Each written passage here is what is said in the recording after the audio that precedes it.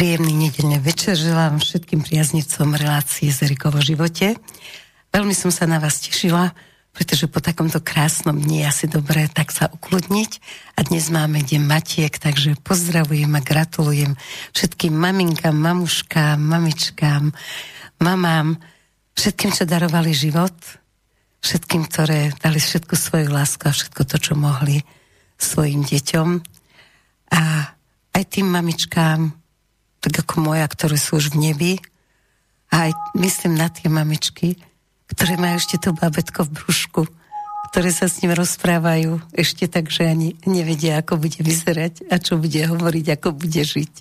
Takže chcela by som len povedať za seba, že mnohé premietame svoju lásku a túžbu do svojich detí a možno im tým niekedy ubližujeme. A takže dobré je deti nakrmiť, postarať sa, aby boli čisté a nezasahovať im do života, lebo nevieme, čo majú veľkými zlatými písmenami napísané na svojej ceste, aby sme neboli zbytočne sklamané. No a teraz k relácii som sa tak veľmi rozcítila nad mamičkami, ako som šla do tej relácie, ja som si hovorila, že budem teraz svojho hostia sa vypytovať všetko dopredu, že mamičky a podobne, a či mamičke svojich detí, či gratuloval, no a zrazu som sa dozvedela, že bol s nejakými ľuďmi, ktorí mali pozitívne výsledky, takže ho dnes neuvidím. Z toho veľkého šoku som sa spamätala len preto, že technika existuje, a tak vás chcem poprosiť, aby ste boli dnes na nás ako nie veľmi prísni, ak nebude kvalita zvuku taká, aká má byť, pretože budeme dnes vysielať cez telefón. To znamená, že na telefónnom čísle, na ktorom sa zvykneme stretávať, tak tam budeme v rozhovore, takže nám nemôžete zatelefonovať, ale môžete nám zatelefonovať na iné číslo a to vám už povie Roman. Tak dobrý večer, prajem aj ja vám všetkým. Tak ako Erika spomenula, môžete nám zatelefonovať na telefónne číslo 0905 713 753, alebo ako tradične už napísať nám svoj e-mail s otázkami na adresu studio@slobodnyvysielac.sk. No a mojím hosťom bude dnes doktor Ján Lakota, onkológ, hematológ, venuje sa transplantáciám, vedecký pracovník v oblasti onkológie, takže budeme mať naozaj o čom hovoriť. No a samozrejme budeme hovoriť aj o súčasnej situácii v medicíne, ale aj v takej tej etike a morálke medicíny, toho, čo sa nás momentálne dotýka každého a čo sa možno neustále mení. Takže teraz si dáme pesničku. Tá pesnička bude patriť mamám, mamičkám a potom budeme hovoriť s doktorom Jánom Lakotom cez telefon. Tak zatiaľ počúvajte krásnu pieseň a myslíte na svoje mamičky.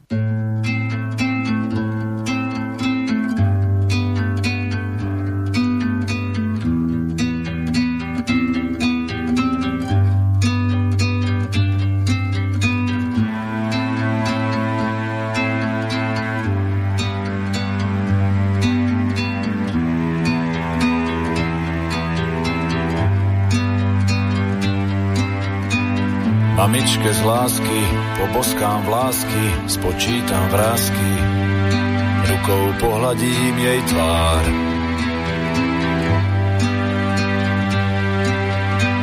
Tej krehkej žene, dnes v mojom mene, cez túto pieseň, smutnú jak jeseň, poklonu skladám.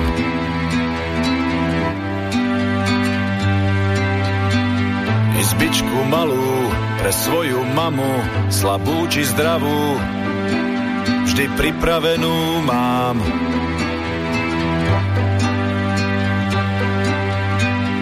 Už nikdy, mama, nebudeš sama a druhá strana viac neublíži nám. Stojí tu tvoj prvý syn, spieva a z očí slzy mu padajú. Dávno tak neštípal dym, slová a roky vrátiť sa nedajú.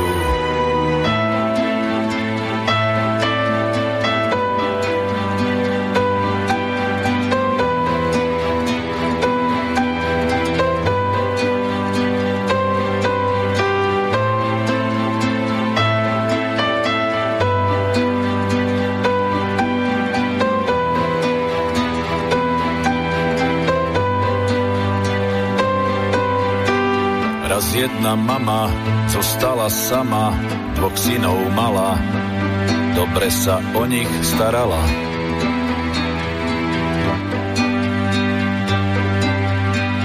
Dala im seba, aj modré z neba, na krajec chleba, viac sama nemala.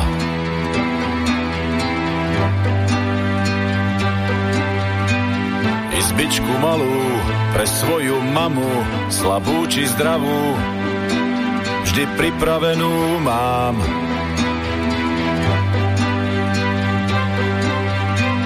Už nikdy, mama, nebudeš sama a druhá strana viac neublíži nám. Stojí tu tvoj prvý syn, spieva a z očí slzy mu padajú.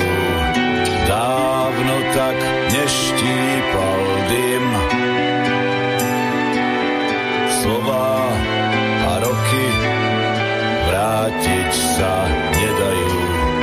Stojí tu tvoj prvý syn,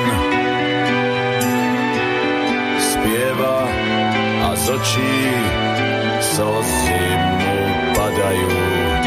Dávno tak neštípal dym, slová a roky vrátiť sa nedajú. Stojí tu tvoj prvý syn, spieva a z očí slzy mu padajú. Dávno tak neštípal dym, slová a roky vrátiť sa nedajú. Počúvate Slobodný vysielač. Gratulovali sme mamám, slová a roky sa vrátiť nedajú. Možno by sme na to mali myslieť, lebo teraz, presne v tejto dobe, ktorú žijeme, v dobe covidu, sa zvýšil počet tríznených starých ľudí. Nezabúdajme, že raz aj my budeme starí. Asi by nám nepadlo dobre, keby nás niekto tríznil. No, ale ja už chcem privítať nášho hostia a dúfam, že sa počujeme. Pán doktor, počujeme sa? Áno, dobrý večer, prajem. No výborne, tak sme si to nakoniec dali dohromady a zvládli sme to, prvý šok odišiel. Ja vás vítam v štúdiu, ešte raz opakujem, že ste onkológ, hematológ, vedecký pracovník, ste v občianskom združení pre transplantáciu buniek. Je toho dosť veľa a táto relácia je taká, že v podstate ide aj troška do súkromia. Takže keď sme začali tými mamičkami, skúste vypovedať pár slov o vašom vzťahu s mamičkou, alebo možno len nejaký zážitok z detstva, ktorý sa viaže na mamičku. No, ťažko sa mi začína takto rozprávať, pretože maminka, to prakticky do istého veku bolo pre mňa všetko, no.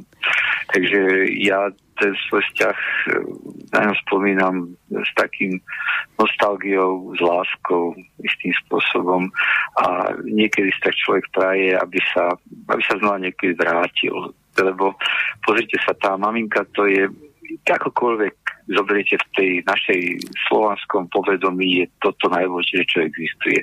Rusi majú mať rodinu, my máme Pánu Máriu, iným slovami matku ústavičnej pomoci. Môžete kamkoľvek siahnete, tak u Slovanov je tá matka doslova vyšla kľúčom k detstvu, kľúčom vo vývoji a kľúčom celej rodiny. A vy ako dieťa, teda určite ste boli viazaní ako narodená, ako každý z nás v tomto slovanskom svete, ale čo si myslíte, akým spôsobom najviac ovplyvňujú, a teraz by som nechcela, aby ste boli všeobecní, ale ak musíte, tak musíte, v čom najviac ovplyvňujú matky svoje deti? Alebo v čom najviac vás ovplyvnila? No vo všetkom. Ja nechcem to, ja viem, že to znie tak veľmi zvláštne, ale to neexistuje pomaly činnosť, keď na to spätne povedať, aké ste maličky, tak si to nevedomíte, ale poprvé mi dala život. Tak vyrastol som predsa, ako sa hovorí, v jej brúšku, márno šedivá. Potom som sa musel narodiť a potom bez materskej starostlivosti tak jednoducho by som nebol býval prežil. A potom obávam sa, že nikto iný. Tak tá matka je tá naozaj ochránkyňa, ktorá doslova nie strážnik, ktorá vás prevádza prakticky celý život. Ako sa hovorí o matka, že ja to poviem po česky, ospravedlňujem sa, že když se dítě narodí, se matka začne bát a už se nepřestane. Mm-hmm. Takže to, inými slovami, aj tí veľkí, ako čo sme, a to je jedno, či to je syn alebo dcera, ale zase veľký corgoni, ja to tak nazvem, tak vždy sa na vás tá matka pozerá ako na to dieťa, ktoré ten úsmev, to asi to je najšťastnejšia vec, ktorú ona môže zažiť od toho dieťaťa ako také. No a bola ona aj príčinou toho, že ste išli treba na medicínu, že ste si vybrali takéto povolanie, ktoré je veľmi náročné? No, takto, poviem to úplne. Moja maminka rešpektovala akékoľvek rozhodnutie, ktoré som ja urobil a medicínu mi nevyberala. Je to asi teraz, nie ja spojím teraz vlastne ďalšie meno, ak teda smiem. Ja som pôvodne medicínu nikdy študovať nechcel. A dokonca sa to stalo až tak, že 2 týždne predtým, ako sa bolo možno prihlásiť ako na vysokú školu, tak ja som preniesol svoju prihlášku z jednej istej univerzity, alebo teda bola vysoká škola technická, na lekárskú fakultu. A som zodpovedný doslova do písmena, za to je môj bývalý, už súčasne neboli, teda preto aj bývalý kamarát, priateľ, učiteľ a starší brat, profesor Štefan Kúžela. Povedal mi toto. Jánošu, počúvaj, ak chceš mať chleba v rukách, chod ti len pekne na tú medicínu. Keď ťa prestane baviť robiť vynálezcov, to mal na mysli vedu, v tom moment môžeš hocikedy sa zobrať aj z rodičí ľudí. No tak ja to poviem úplne, ja som zatiaľ zuby, naozaj som tam nikdy nechcel ísť, preniesol som si tú prihlášku na lekárskú fakultu, no vidíte, už som zase tu. A koľko rokov už ste tam? No, tak promoval som v 84. Teda znamená, že bude pomaly o pol mesiac asi 37 rokov po promócii a plus teda pridátajte 6 rokov štúdia, takže to vychádza na 43 rokov. No áno, presne tak. A oľutovali ste niekedy, bol taký deň, keď ste si povedali, že táto služba, táto je tak náročná, že mal som ja radšej ísť na tú druhú univerzitu? No, to máte také pokračovanie. V podstate ja som študoval medicínu, tak treba jasne povedať, že mňa to veľmi bavilo a v zásade ja som povedal, aby som bol prišiel nejaký taký biochemický smer. Čiže v podstate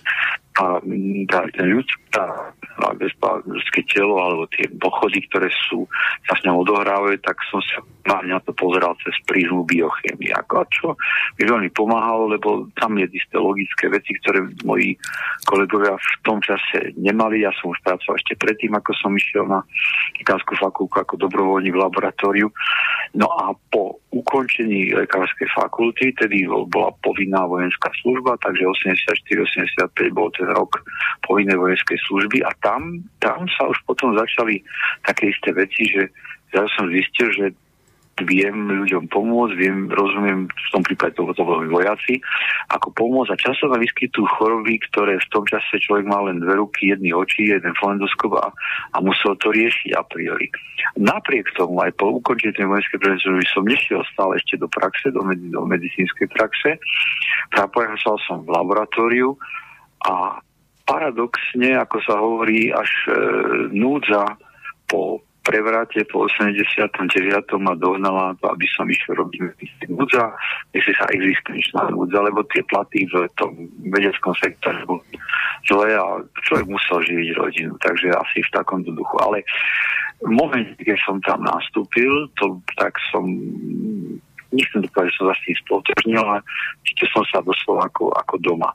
Ale treba povedať ešte ďalšiu vec, že už počas lekárskej fakulty a samozrejme aj po jej ukončení a po promocii som občas zablúdil na to oddelenie, ktorý sa to volal Ústav klinickej onkológie na Hejdukovej, to vlastne boli spojené budovy, kde som pracoval Ústav experimentálnej onkológie a tú sestričkovskú prax zase som nekonečne vzdačník ma naučila za tie roky, keď som ešte študoval, ja som nemohol ako pacientovi pristupovať, rádová sestrička Alexandra. Takže ja to poviem asi tak čudne, ja som mal neuveriteľné šťastie na ženy typu Matiek, ktoré ma v podstate vychovávali. To je krásne, kto môže krajšie vychovať muža ako žena matka. Ale zrejme je veľmi ťažké sa vžiť do pocitu svojej manželky ako matky svojich detí. A má muž proste to, že majú chlapi vzťah k matke, to sa mi zdá také, že o tom hovoria všetci. Ale málo kedy počúvam o tom, že muž nejakým spôsobom preciťuje to, že táto žena je matka mojich detí. Ako to máte s týmto? Ja neviem. Ste ma zaskočili touto otázkou. Aj seba. Ja to tak nevnímam. Ja to ako, viete, to sú matka mojich detí. Ona je poprvé matka našich detí. Keď to už by som bol úprimný. Uh-huh. A to je jedna vec. A tak ja som si ako nebral ako matku mojich detí, ale ako moju partnerku. Takže teraz neviem, či to je dobré, ale tak ste ma ako zaskočili. Mne sa tá vaša odpoveď sa mi páči, lebo väčšinou tí, čo majú tú matku mojich detí, tak oni sú takí tí, ja neviem, takí tí mamičkovskí, že ty si síce partnerka, ale on sa opýta maminky, že teda, či je to správne, čo táto jeho partnerka povedala. A to sú tie hrôzy potom v tom manželstve. Ale moja mama povedala. Ale to nie, ja dokonca, ja neviem, ako je to taký, no neviem, musím sa priznať, že ma chvíľočku ste ma zaskočili touto otázkou ešte raz, že moji deti, poprvé ešte raz opakujem, to sú naše deti. Áno. A ja sa do tej pozície žiť ani nechcem, ani to nejde. Nepotrebujem. Ani to nejde, predsa, by to bolo asi také veľmi zvláštne, no ale dobre. Dobre, tak ja prejdem ja prejdem na tému, ktorá bude menej zaskakujúca. A že teraz, keby z tohoto pohľadu, keď ste už toľko rokov v tej medicíne aj v tej vede, keby ste sa mali rozhodnúť iba pre jedno už na začiatku, zvíťazila by lekárska prax, alebo by zvíťazila veda? Ani jedno, ani druhé. Obidve. Ruka v ruke. Ruka to jedna doplňa v mojom poňatí druhé. Ja by som, keby ste mi teraz dali tú voľbu, tak by som skončil ako ten známy Buridanov osol, ktoré postavili pred dve kvôpky sena a úplne rovnaké a mu povedali, a povedali mu teda, on nakoniec sa rozhodol z tej kvôpky a nakoniec by dochol od hladu. Tak v tom paradoxe Buridanov osla je. Uh-huh. Ale ja by som sa asi, ja to poviem tak, ja by som jedol alebo z každej tej kvôpky do chuti, ja to poviem tak. Čiže keď som mal rozhodnúť, tak znova by som tú cestu, ktorá ako teraz, keď sa na to spätne pozerám, bola istým spôsobom kvázi naplánovaná, ale teda nie mnou, ale istými vyššími silami, ktoré ma potrebovali doslova umiestniť tam, kam ma potrebovali, tak obidve. Ani jedna bez druhej si neviem predstaviť. Takže veríte v osud? Prosím ešte raz. Veríte v osud? Áno, to je, však konec koncov, ja si myslím, že tie náhody v ľudskom živote v podstate neexistujú. Ja mám taký jeden z mojich tých je, že všetko je presne tak, ako má byť, nejak inak. Takže toto vám trebárs môže pomôcť tomu, lebo ja často rozmýšľam, najmä na onkológii, neviem prečo, lebo je tak preferovaná ako medzi ľuďmi ako nejaká zvláštna choroba s tragickým koncom v podstate, takže poväčšinou sa jej bojíme a asi tam vám zomrelo počas vašej praxe tiež akože veľa pacientov. Ako vníma lekár smrť pacienta? No, vy ste začali to onkológia je taká špeciálna. Pozrite, ona je špeciálna ešte v inom bode, ako v inej vlastnosti. Ten onkologický pacient, keď príde teda za lekárov, ako za mnou onkológom, tak v zásade odtedy, kedy príde až kým keď sa to nepodarí, teda čo sme urobili, až kým zomrie, ale ešte podotýkam, to sú, hovorím, ten zlý smer, ale principiálne, tak sa poznáme mesiace až roky. To nie je analogicky, ja teraz nechcem samozrejme nikoho zhadzovať ani ničie iné pocity sa dotknúť, ale predstavte, ešte na koronárnu jednotku je prijatý pacient s infarktom a o 2 hodiny už nie je. Áno, a ten lekár sa s ním vôbec nepozná. Prišiel pacient, ktorý má infarkt, ale tí naši pacienti, keď na oddelení čo boli, tak sa s nimi, no tak poďte, máte nočné služby, máte vizity, máte vyšetrujete a postupne niekedy chodí cez ambuláciu a postupne poznáte jeho príbuzných, ak teda nie je sám, poznáte jeho život, často sa v tých nočných veľa vyrozprávalo a tak. No a potom ten človek teraz naozaj povie taký zvláštny čas po 2 rokoch zrazu v rámci toho, že nevieme mu pomôcť, vyčerpali všetky možnosti zomrieť. Tak si predstavte, ako keby ste niekoho poznali 2 roky aj na akejkoľvek linke a kamarátske a ten človek zrazu je mŕtvy. No, nepadne to dobre. No tak čo mám povedať? Myslíte, že človek... Ja to poviem vlastne tak čudne. Stalo sa, že príde človek domov a potom sa doslova musí vyrevať. No to je celý spor. Ale nemal by som takto prezrádzať. Nie je to nejaký dobrý pocit. A no, keď to by som tak zhrnul, tak liečil som tisíce ľudí a vypísal som stovky listov o prehliadke mŕtvého. To znamená, že to, čo máte urobiť ako ešte lekár, teda nazvime to už mŕtvom, ale ešte fakticky žijúcemu, že vypíšete ten list o prehliadke mŕtvého. To je tá posledná služba, ktorá sa vlastne týka klinika.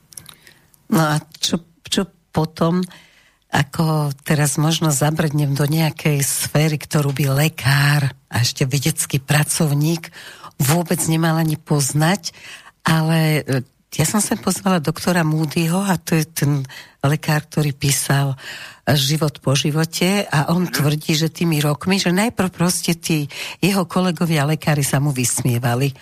Potom ho začali brať tak, že no možno na tom niečo je a potom sa mu začali priznávať, že my keď sme pri pacientovi, ktorý umiera, tak my máme nejaký zvláštny pocit, ako keby tam bolo niečo, čo nevieme proste obsiahnuť, ale je to tam. My sme s tým pacientom ako keby v inej dimenzii. Zažili ste aj niečo takéto?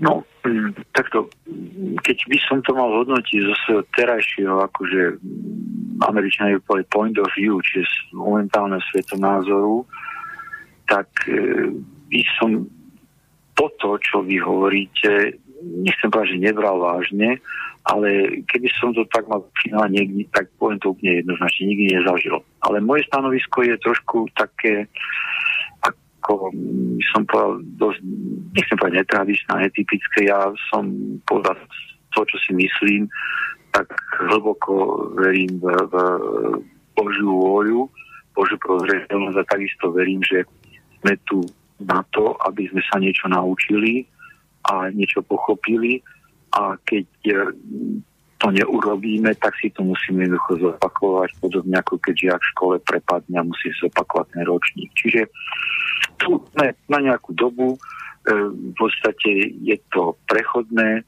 a za tú dobu máme sa niečo naučiť, niečo získať pre svoj ďalší duchovný rast. To je krásne. A to v podstate ostatné, viete, veci, ktoré sa popri tom, keďže tam život po živote, nikdy ma to nejako zase nevzrušovalo alebo nezaujímalo, lebo pri tomto v mojom stanovisku alebo tomto svetonázore niektoré veci sa dajú vysvetliť úplne ľahúčko, elementárne a ostatné považujem tieto veci za nadstavu. Ja to skôr poviem tak, že hľadanie senzácií. Ale ja som to nemyslela ako senzácie, ale ako pocit, či ste niekedy zacítili niečo, čo nazývame smrť, ale lekár by to mal vedieť, cítiť aj fyzicky. My to nevieme ostatní. Áno, ja poviem to inak. Tú smrť v tom momente, ako keď teda konštatujete tú smrť a máte isté kritéria, ktoré sa musia naplniť, tak a bolo prejavne nie. Ale krásne to bolo vidno, keď človek, ktorý zomrie, že viete, že ten človek zomrie, to je vás taký pocit obchváti. A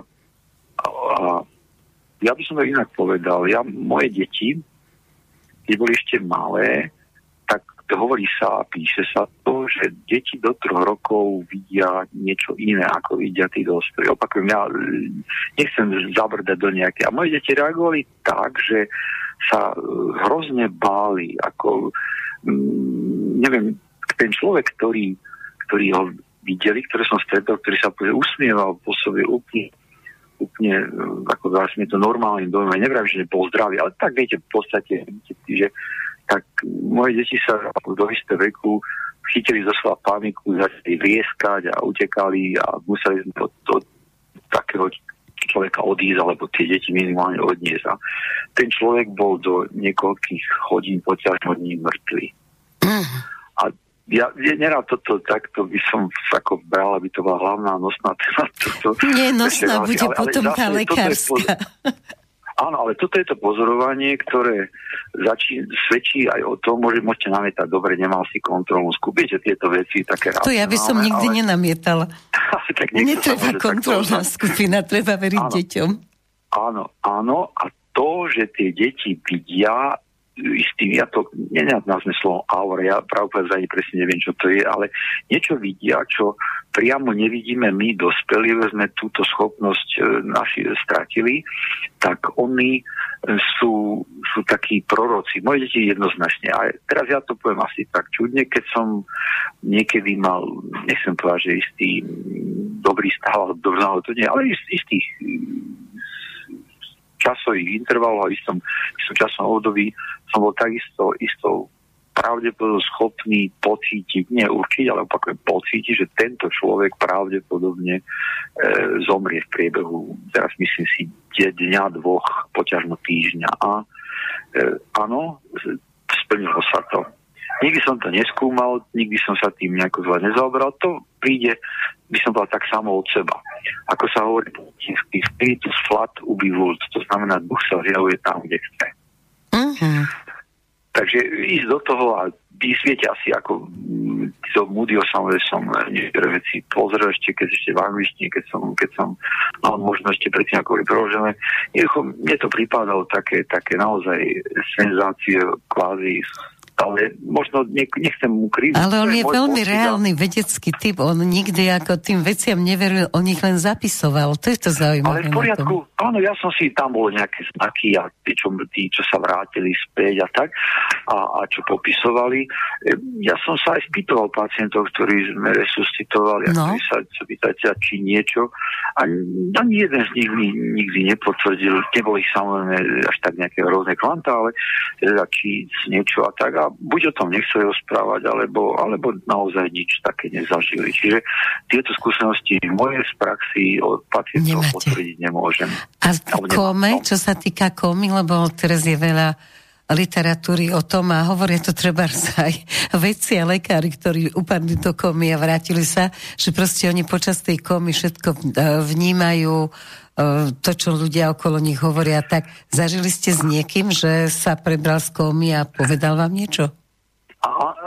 Máte presne, áno, že nezažil, ale takých pacientov sme mali a keď sa boli v tom umelom spánku, boli to teraz ako na umelé plusnej ventilácii, teraz sa to veľmi, ale samozrejme z iných dôvodov ako pre infekciu a keď sa prebrali, ak sa teda prebrali, tak v zásade vždy zná tá otázka, že prosím vás, ako ste sa mali a či ste niečo viete, tak veľmi opatrne sa človek spýtal a odpoveď bola vždy negatívna. Čiže iba 2 varianty existujú. Buď toto celé je znova také aké čudné, alebo tí moji pacienti v odzovkách moji toto nikdy nezažili.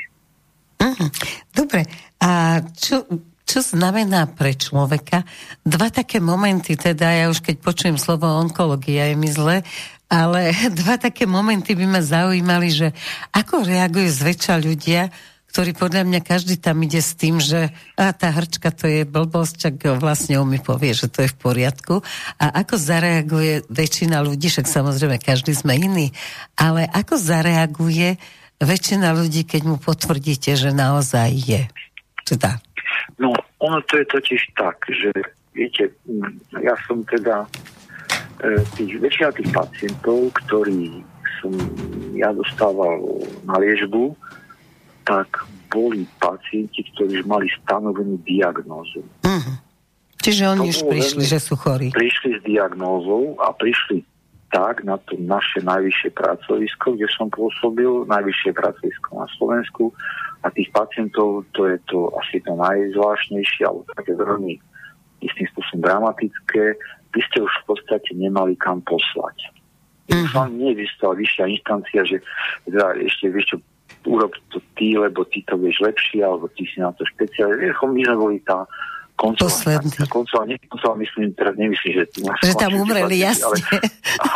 Ale koncová tuzejská špecializácia, to je ako to vrchol, ako tako. Čiže väčšina z nich prišla s diagnózou. A tí, ktorí s diagnózou neprišli, to boli väčšinou máme tí hematologickí pacienti, kde sme si tú diagnózu urobili my. Tak títo pacienti sa už v tom čase, keď prišli k nám, nemali dobre.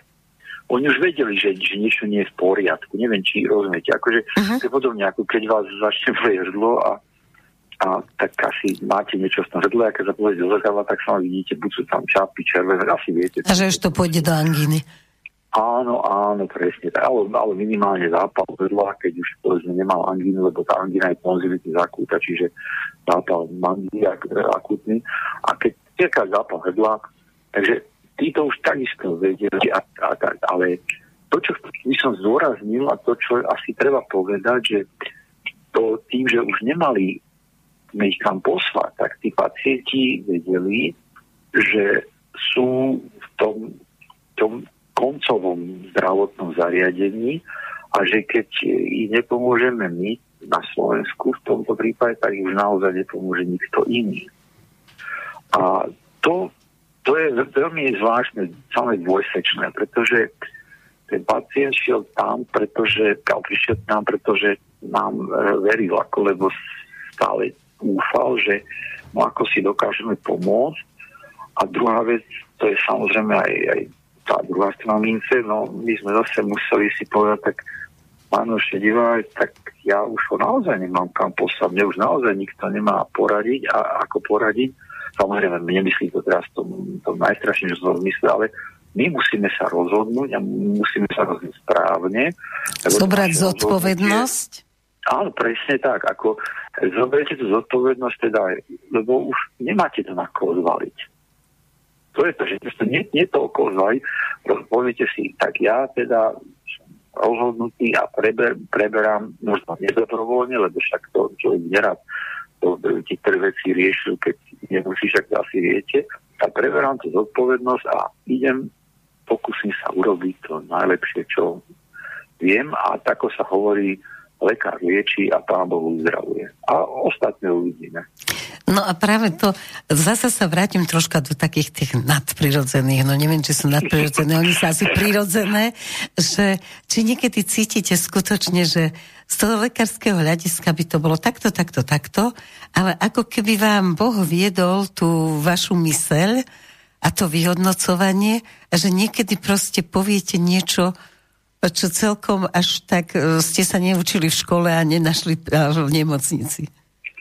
Viete, tu je to, čo ste povedali, odpoveď zase bude asi znieť nie, ale ja by som to tak povedal, že keď aspoň ja sám za seba, teda nebudem povedať ako iní kolegovia, tak ja to vnímam tak, že ja som len nástroj v rukách Božích.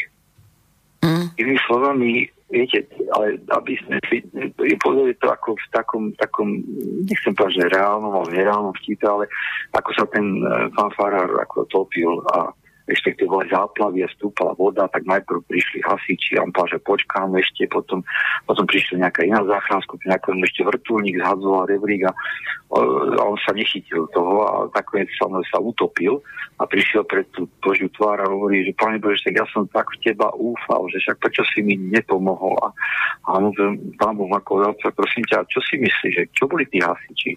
Čo bol ten vrtuľník rebrík? Asi rozumiete, čo chcem povedať? Jasne. Inými slovami, to sa nedejú tak, že že má nejak s niečo sa zablísne, ale deti sa dejú tak, že v podstate ten Pán Boh, ako sa hovorí, že nebije palicou, tak takisto nepomáha priamými zázrakmi, a však má na to predsa vykonávateľov, nie? Jasne. Čiže prídu tie veci.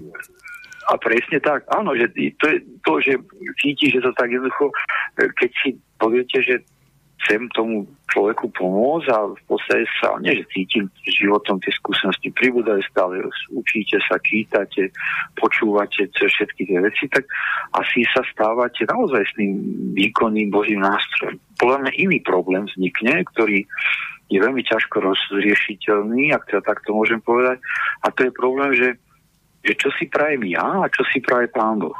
No toto. Toho pacienta. No a v zásade, ja vám to poviem úplne jednoznačne, v zásade každému človeku si myslím, že sa snažíme pomôcť. Ako teda ja, keď môžem byť sám, tak snažil som sa pomôcť. A v istom bode to nejde. V istom bode sa to celé pokazí, alebo môžete sa, ako sa hovorí, na kolomáč rozliať, aj tak to nejde.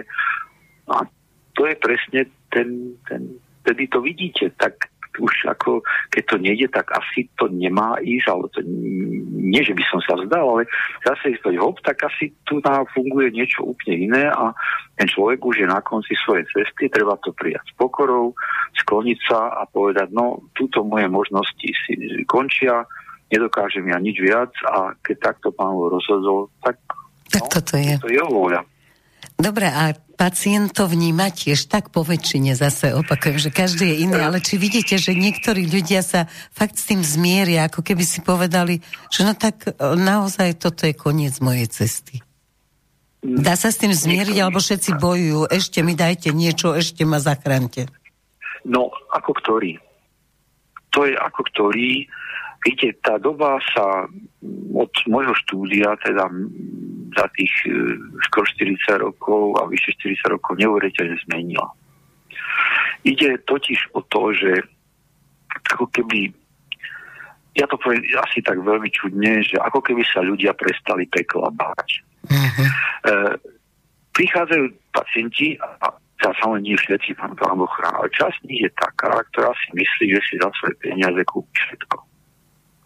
Čiže, ale to je presne, ako som povedal v nejakej inej relácii ako také, keď ja poviem to, už som to použil ten príklad, ospravedlňujem sa za autoplagiátorstvo, ale predstavte si, že sú dve ženy. Jedna z nich je chudobná a druhá z nich je bohatá. Obidve otehotnejú. Vývin ľudského plodu fyziologicky trvá 10 lunárnych mesiacov, teda 280 dní. Plus minus samozrejme. Ale toto je taká, čo sa učíme, čo sa tak okolo toho čísla odaj.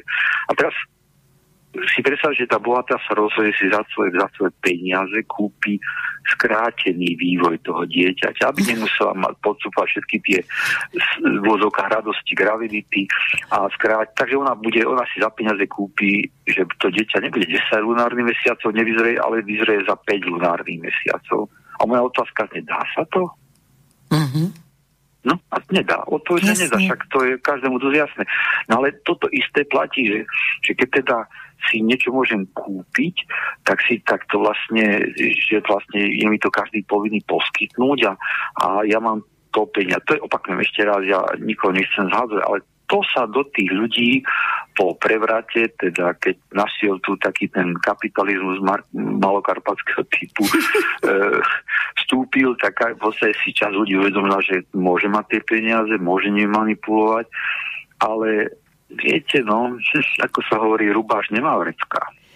Takže, no a jasne, môže si kúpiť lepšiu zdravotnú starostlivosť, myslí, že častejšie mu vymenia obliečky, častie bude mať ísť na voňanú izbu a chápete, že chcem rieknúť, ale v zásade ten medicínsky pokrok, ktorý sme dosiahlo ľudstvo za posledné stáročia, tak je limitovaný a nejakými peniazmi, podobne ako tú graviditu, tak takisto nejakými peniazmi nemôžete zvrátiť priebeh takýchto závažných ochorení.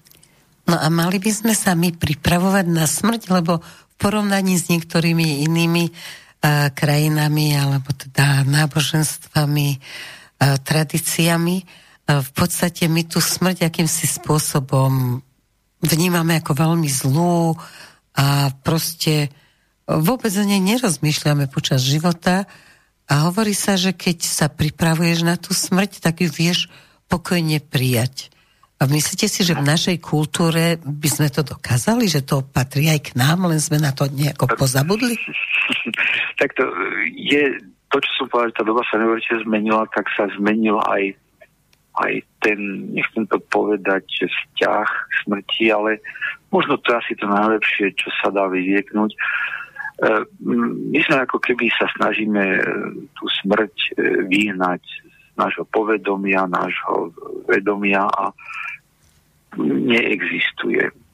Ako keby neexistovala a nebola súčasťou nášho života. Ale viete, ja to poviem tak trošku sarkasticky, že ako zo smrti ešte nikto reparát neurobil. Alebo nerobil.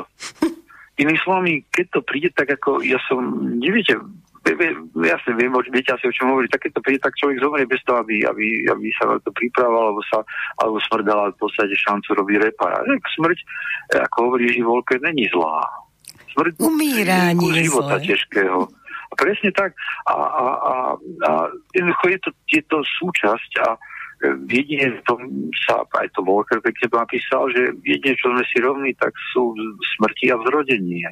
Takže každý musí sa narodiť, inak asi na ten svet nepríde a každý musí zomrieť. No, všetky tie elixíry a mládí a také, tak možno mladí dokáže sa takto ako vyzerať človek, keď si, a ja neviem, či si nechá liftovať niečo, to je nepodstatné teraz pre tú diskusiu, ale ten proti veku a smrti nie je to lieku. No, nemôžeme s tým nič urobiť, je to raz fakt.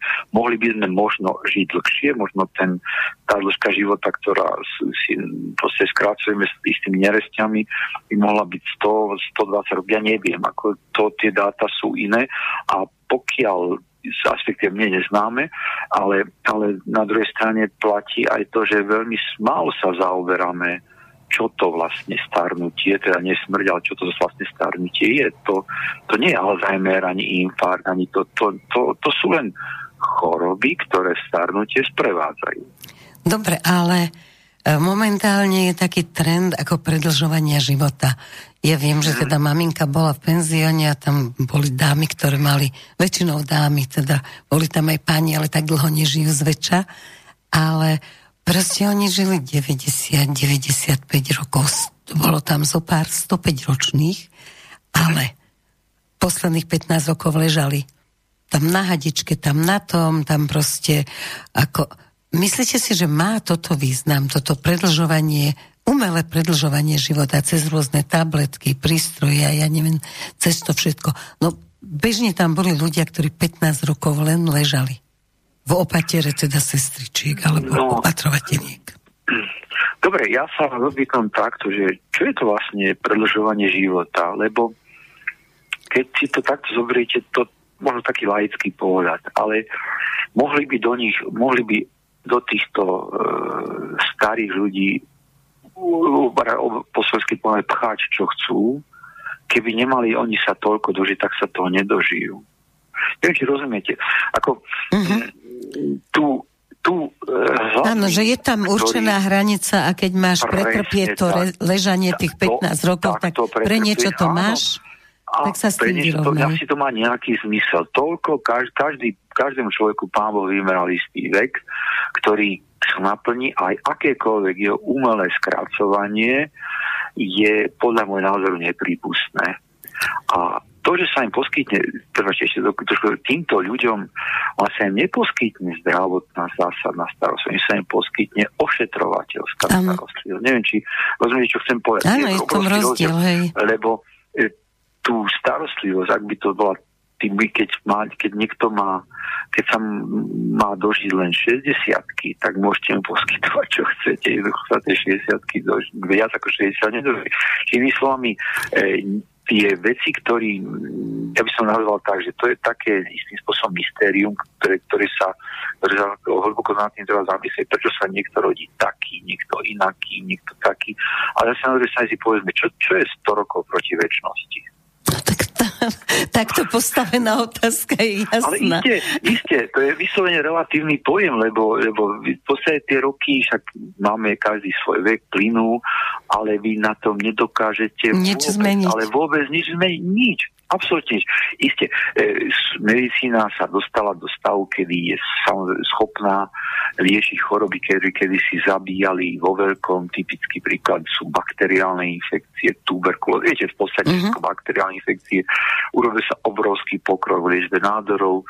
Pri tom srdiečku sme stále takí údržbári, lebo ischemická choroba srdca nie o liečbe, to je o udržiavaní priateľného zdravotného stavu. Pozor, tie kauzálne liečba typu, že by tie vaše, alebo moje koronárne cievy sa zrazu mali menej aterosklerotických plakov, tak to je také veľmi zvláštne. To sa nepodarí až tak nejak zásadne urobiť. Takže to, čo ste spomínali, keď niekto žije od tých 15 rokov dlhšie ako ten druhý, tak opakujem, je to také vyslovene relatívne voči... Takže vlastne ten slovný zvrat, že predĺžujeme ten život, je nezmysel, hej? Z toho, čo som pochopila, čo hovoríte. Ten život má určený, kedy má odísť a vlastne my nič nepredĺžujeme. Áno. Viete, predĺžovanie, to je taká veľmi tenká, alebo taká veľmi fragilná téma, pretože môže niekto navedť, tak on tam sa rozprával, jak to bol Rockefeller, či dostal 7 srdc transplantovaných, a ten druhý nemal šancu, to a my vieme, prečo to všetko bolo dobré a prečo sa to vlastne takto stalo. A čo si zo sebou zobral z toho robu, akú ťažkú karmu? Neviem, nikto to netuší, vôbec, áno. A preto sa v podstate vo všetkých cirkvách, vo všetkých náboženstvách, a nie som si istý, že ortodoxná to neberie otrasne ako veľmi dramatický a drastický, najťažší hriech, ktorý existuje, je samovražda. Pretože my ešte teraz samozrejme, vražda je samozrejme hrozný hriech, ale tá samovražda, ten Pán Boh vám dal isté čosi do ruky a obrazne povedané a vy svojvoľne, spúpne si to skrátite. To je dokonca, ja si poviem, však už to mi padne, ale keď niekto, myslím, že to bol, niekto spáchal samovraždu za Stalina, tak Stalin nechal doslova do lágrov a vystrelal celú rodinu, pretože trval sa na tom v tej povedomej tradícii, necháme to akejkoľvek, ale hlavne tej náboženskej, že tento hriech je zodpovedná dokonca ešte aj časť tej najbližšej rodiny, alebo celá najbližšia rodina. Ja ešte raz, ja to vôbec neschvaľujem, vôbec to som nemal na mysli, ale tá samovražda je to, čo... Prerušil si niečo, čo nebolo v Božom pláne. Ale otázka je, či to nebolo v tom Božom pláne, že sa budeš musieť vrátiť a znova to prežiť. Nie to takto, pozrite sa, ja to trvám na tom, a to je moje krédo, že Pán Boh nám dal rozum a dal nám slobodnú vôľu. A tvrdí sa, rozum, aby sme poznali, čo je dobré a zlé, a slobodná vôľa, aby sme si vedeli vybrať. A ja osobne si myslím, že tá slobodná vôľa do nej, ako keby som mal tak úplne povedať, nám ani Pán Boh nemá čo rozprávať, preto nám ju dal, preto ju máme. Udáva sa, že anjeli ani nejaké iné duchovné bytosti tú slobodnú vôľu nemajú. Ja som nikdy som takýto... Nerozprávali sme sa s nimi, jasne, ale... ale to tvrdia múdri teda znalci týchto pomerov. Áno, presne tak. Čiže tá slobodná vôľa, to vám je taký veľmi, veľmi taká dvojsečná zbraň a môže nás doviesť aj do raja, obrazne aj do pekla. Aj do raja, aj do pekla. Áno, ale isté veci sa nemajú a nesmú diať so svojím životom, pretože to nie je váš život. Otázka znie, komu si dal ty život, že mu ho ideš brať? Ty si ho nedal ani sám sebe. Tak potom, čo tu ideš vymýšľať hlúposti pre pána Jána? Jasne.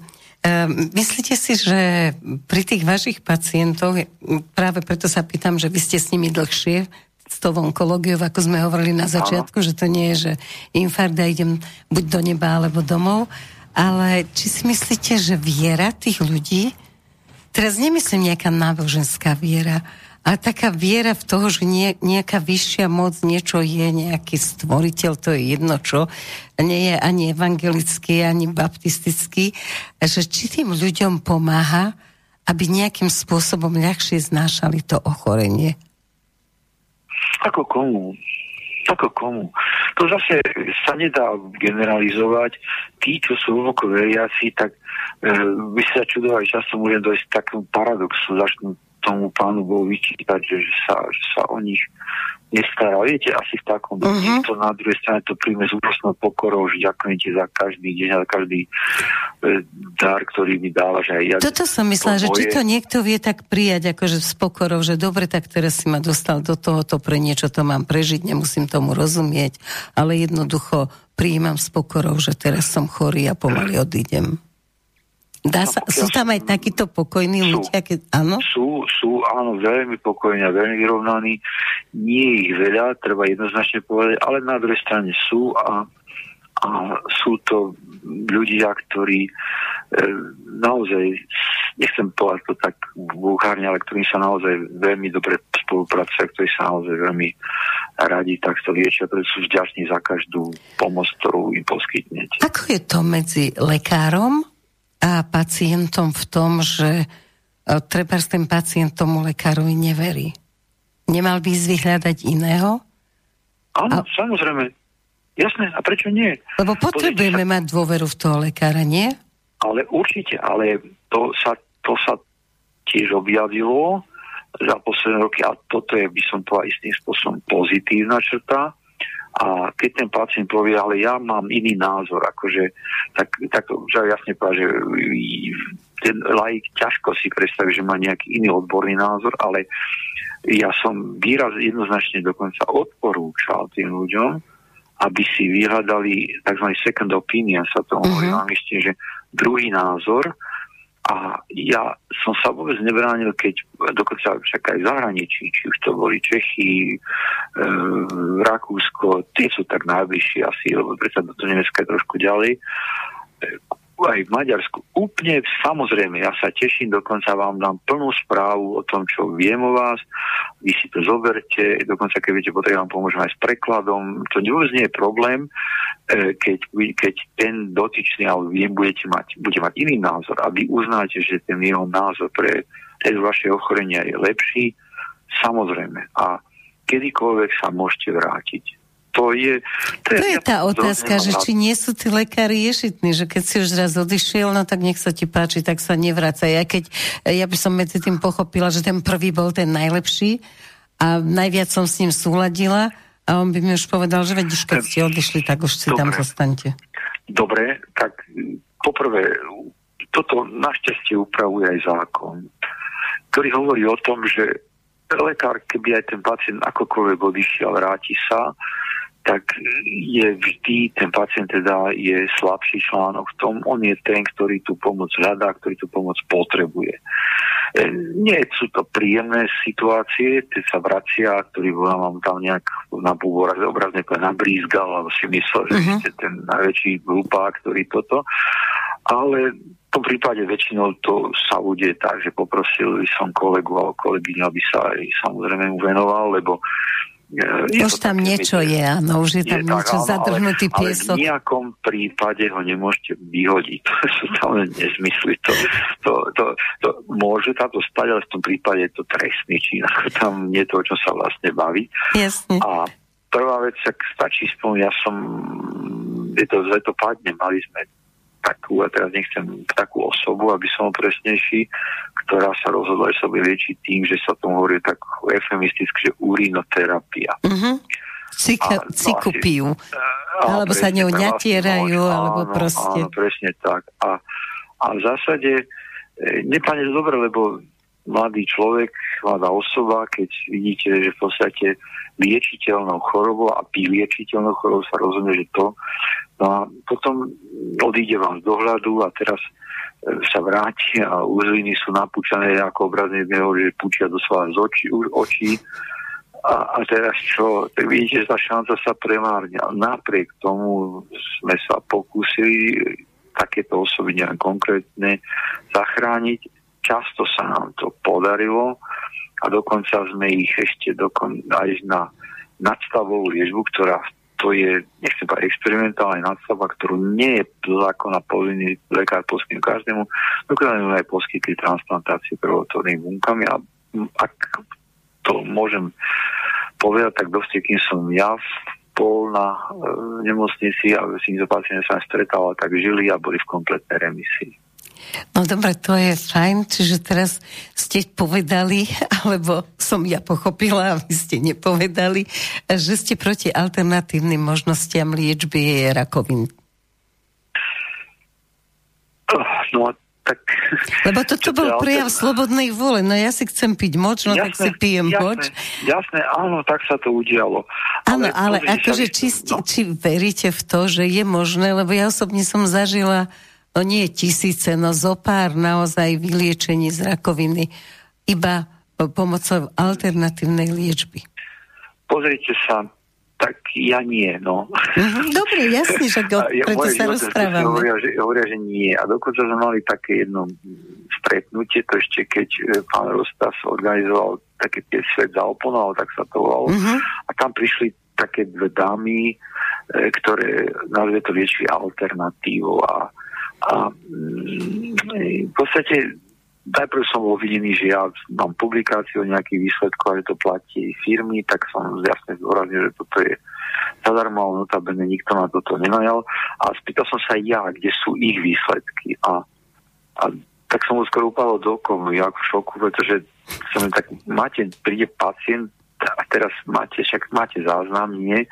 A ten pacient dostane vašu teda liečbu, ja teraz si nespomínam presne, čo to bolo, a tak musíte vie záznamy, mal sa lepšie, nemal sa, však kontroly pravidelné.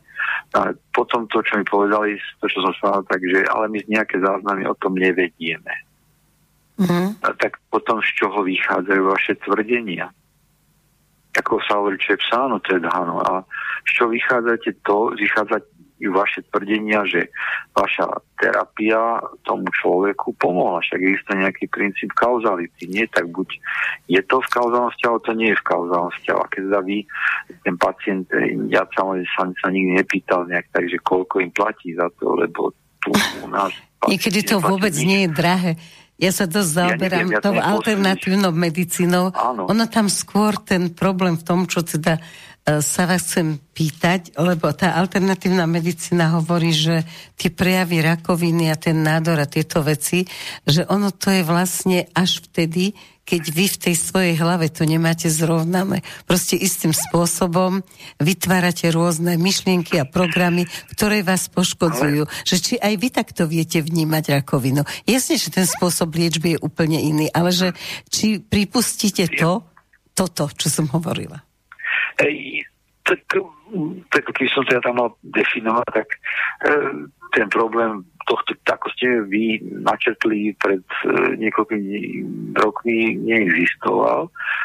Ale viete, poviem to tak, ja nechcem nikoho uhrať, ale nechcem ani venovať konkrétnu diagnózu, ale u časti pacientov je časť tej diagnózy doslova v hlave, ako sa hovorí.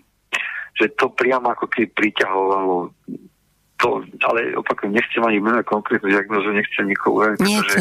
Konkrétne nie, ale konkrétne myšlienky konkrétne by ste mohli povedať, že čo to je, či je to nejaký strach, či je to nenávisť voči nejakým ľuďom, či to závisť, proste čo to je.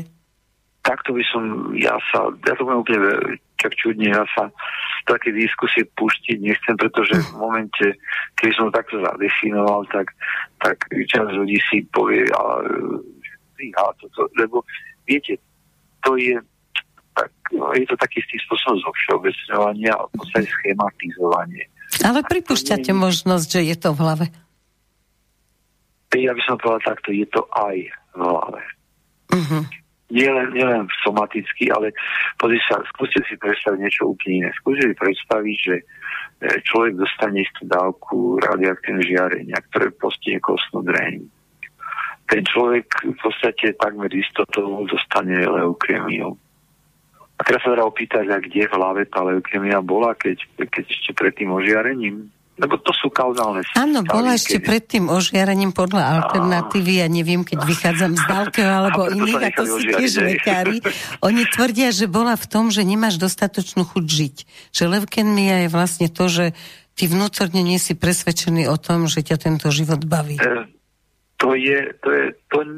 Toto s týmto by som zvolil nesúhlasí, pretože kedy vznikne leukémie, teda hlavne akútne, teda či už lymfocytárna, lymfoblastická alebo myelogénna leukémia, tam sa dá vystopovať niekedy priamo aktívna ingrediencia, môže ňou byť benzén, môže ňou byť radiačné žiarenie, tam ten princíp sa nedá uprieť ako kauzálnosti v tomto. Čiže hovorí o tom, že to preto, lebo sa mi nechcel, že tak som si skočil pod rentgenom obrazom pred kobaltovou bombu.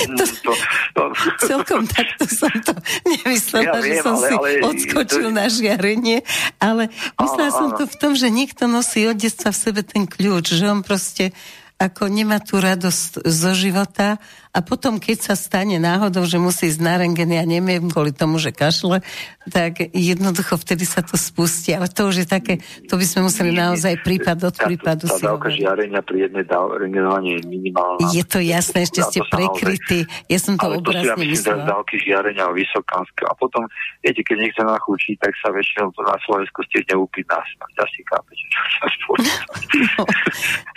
No dobre, ale teraz pomaly sa odstupuje od niektorých metód liečenia, teraz myslím toho naozaj lekárskeho, toho z medicínskeho hľadiska, teraz nehovorím o alternatíve, a nachádzajú sa nové metódy a zisťuje sa, že tie staré neboli celkom košer.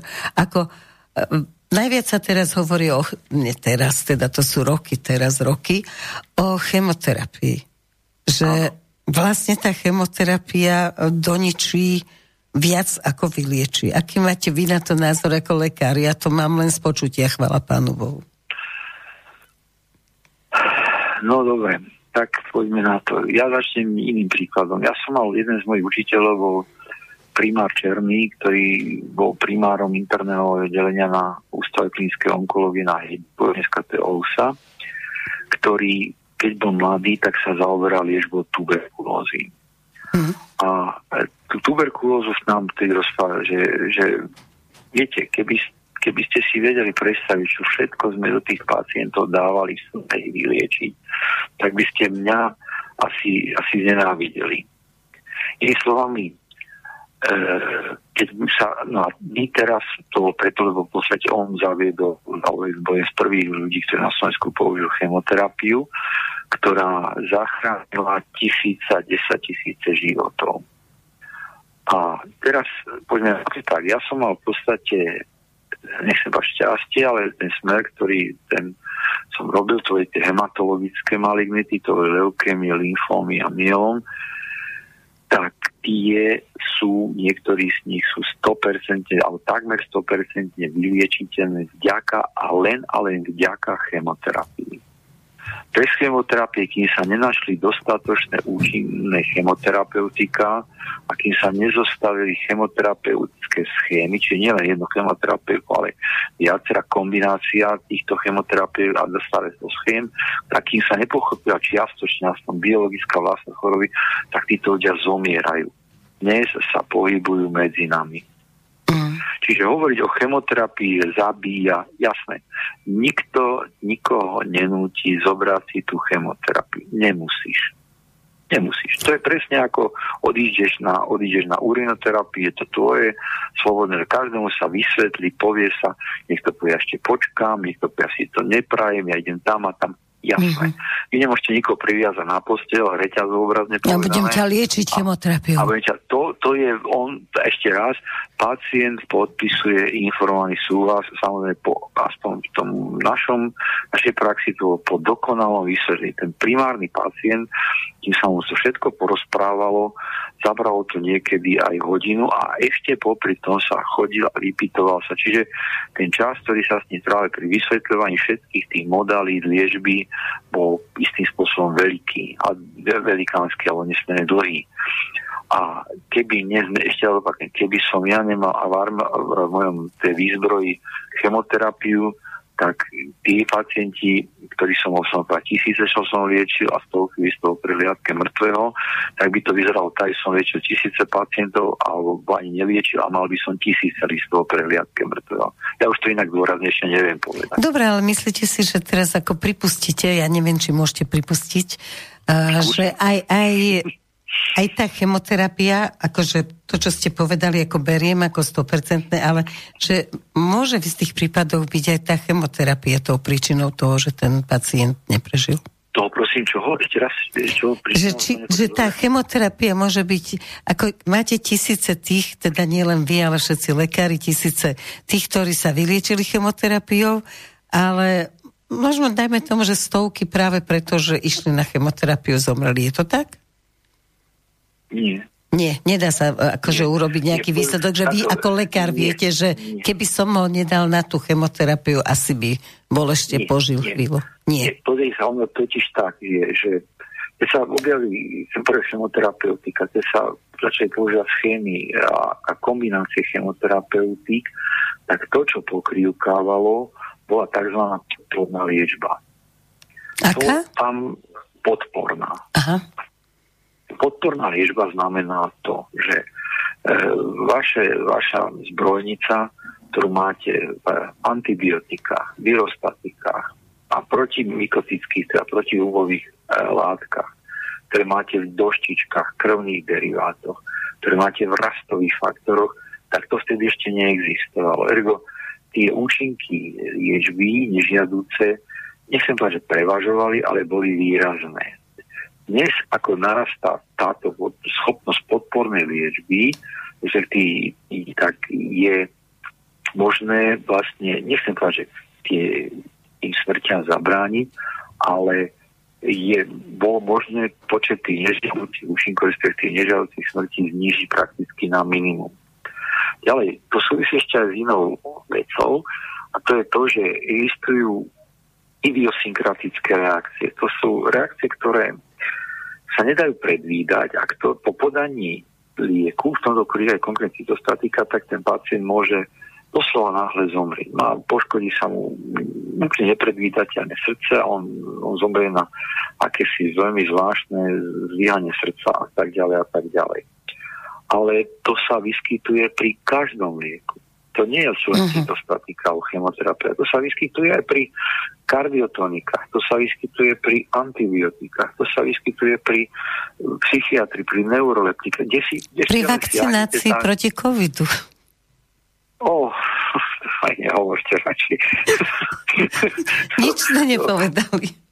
No jasné, ale v zásade, áno, to ešte ako chcete, tak môžete tú tému otvoriť. Chcem. Dobre, takže ale v zásade chemoterapeutika, keby sme tam mali dať pomer cena výkon, tak sa v poslednej dobe neuveriteľne zvýšila, hoci stále vo veľkej časti tých onkologických ochorení sa podaril len, nechcem povedať prelom, ale podarilo sa veľmi zvláštna vec, že ako keby sme previedli, alebo sa tie ochorenia z akútnych na chronické. Čiže, poviem príklad, kedysi pri karcinóme hrubého čreva, keď bol proces metastatický, čiže keď bol metastatik v pečení, tak priemerná očakávaná dĺžka života pri takomto pacientovi, pri tom chemoterapia, ktorá existuje, bola 6 mesiacov. Dnes sa takýto pacient priemerne dožíva 24 až 27 mesiacov. Čiže je to vidno, ešte raz, to sú veci, ktoré idú pomaly a nesúvisia s tým, že niekto niečo nechce alebo niečo. My to ako keby ľudstvo nevieme urobiť. Nemáme dostatočné vedomosti. Ešte nedozrel čas. Asi áno, lebo tieto veci sa takisto dajú do rúk len tým povolaním. A keď teda ako keby tam nastal taký, nechcem povedať útln, lebo však tieto statika, respektíve tie antionkologika sa doslova valia ako na bežiacom páse. Len čas treba pripísať na vrúb firemnej reklamy, čas sa ukáže, že to fungovalo na malej skupine, na tých veľkých skupinách nebude fungovať, lebo tá malá skupina bola predsa len špeciálnejšie vybraná ako tú bežnú populáciu, ktorá prichádza k lekárovi z onkologického ochorenia. Takže to nie sú výhovorky, tých faktov je pomerne veľa a rozhodne si myslím, že éra cytostatík, keď sa objavovali a tých starých, dobrých, ktoré boli objavené už prakticky pred 50-40 rokmi, tak držia svoju líniu a sú nesmierne účinné v boji s chorobami, proti ktorým by sme bez nich boli prakticky bezmocní. Dobre, alternatívna medicína pozná veľmi veľa príkladov a prípadov zázračných vyliečení. Proste v podstate ani ten liečiteľ nevie, čo urobil a jednoducho ten človek zrazu rakovina zmizla, ide na vyšetrenie, lekárske je potvrdené, že je v poriadku. Sú takéto zázraky aj v tej vašej oficiálnej medicíne?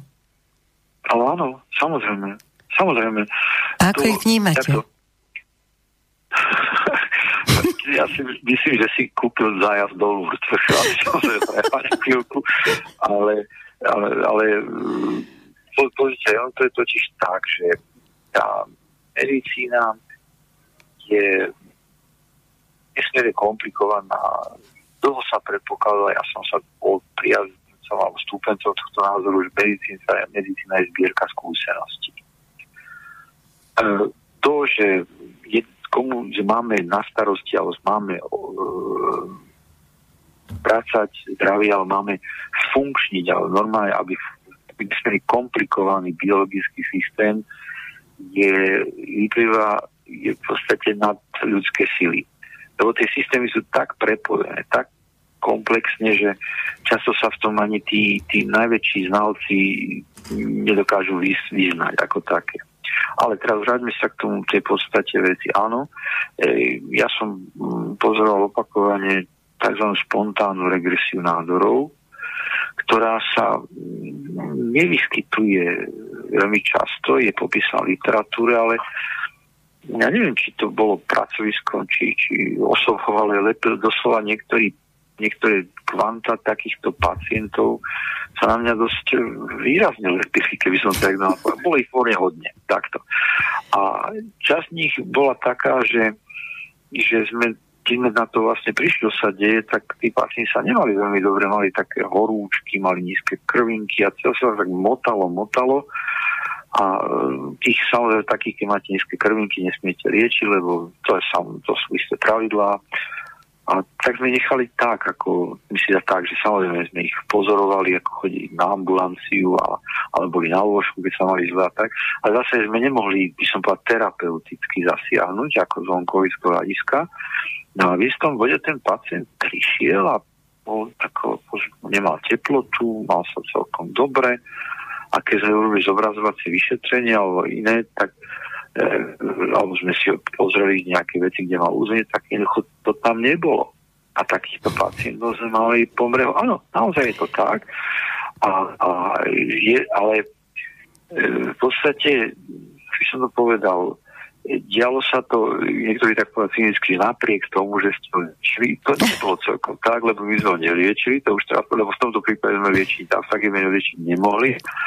A ostatné, tak sme sa tak pozerali, potom sme začali od týchto pacientov analýzu, robili sme si krvné vzory, viete asi všetko to takýto.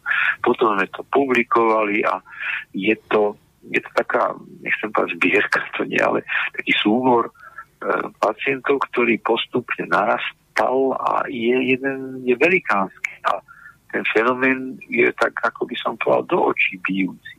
V istom bode, ja by som tak zhrnul ešte inak, sa objaví niečo, čo sa, viete, z dvoch autoimunných ochorení. Patrí medzi nich ako poliartritídy rozličné, reumatoidné, patrí medzi nich napríklad šegenosínové autoimunné ochorenie, napríklad aj sklerózy multiple a tak ďalej.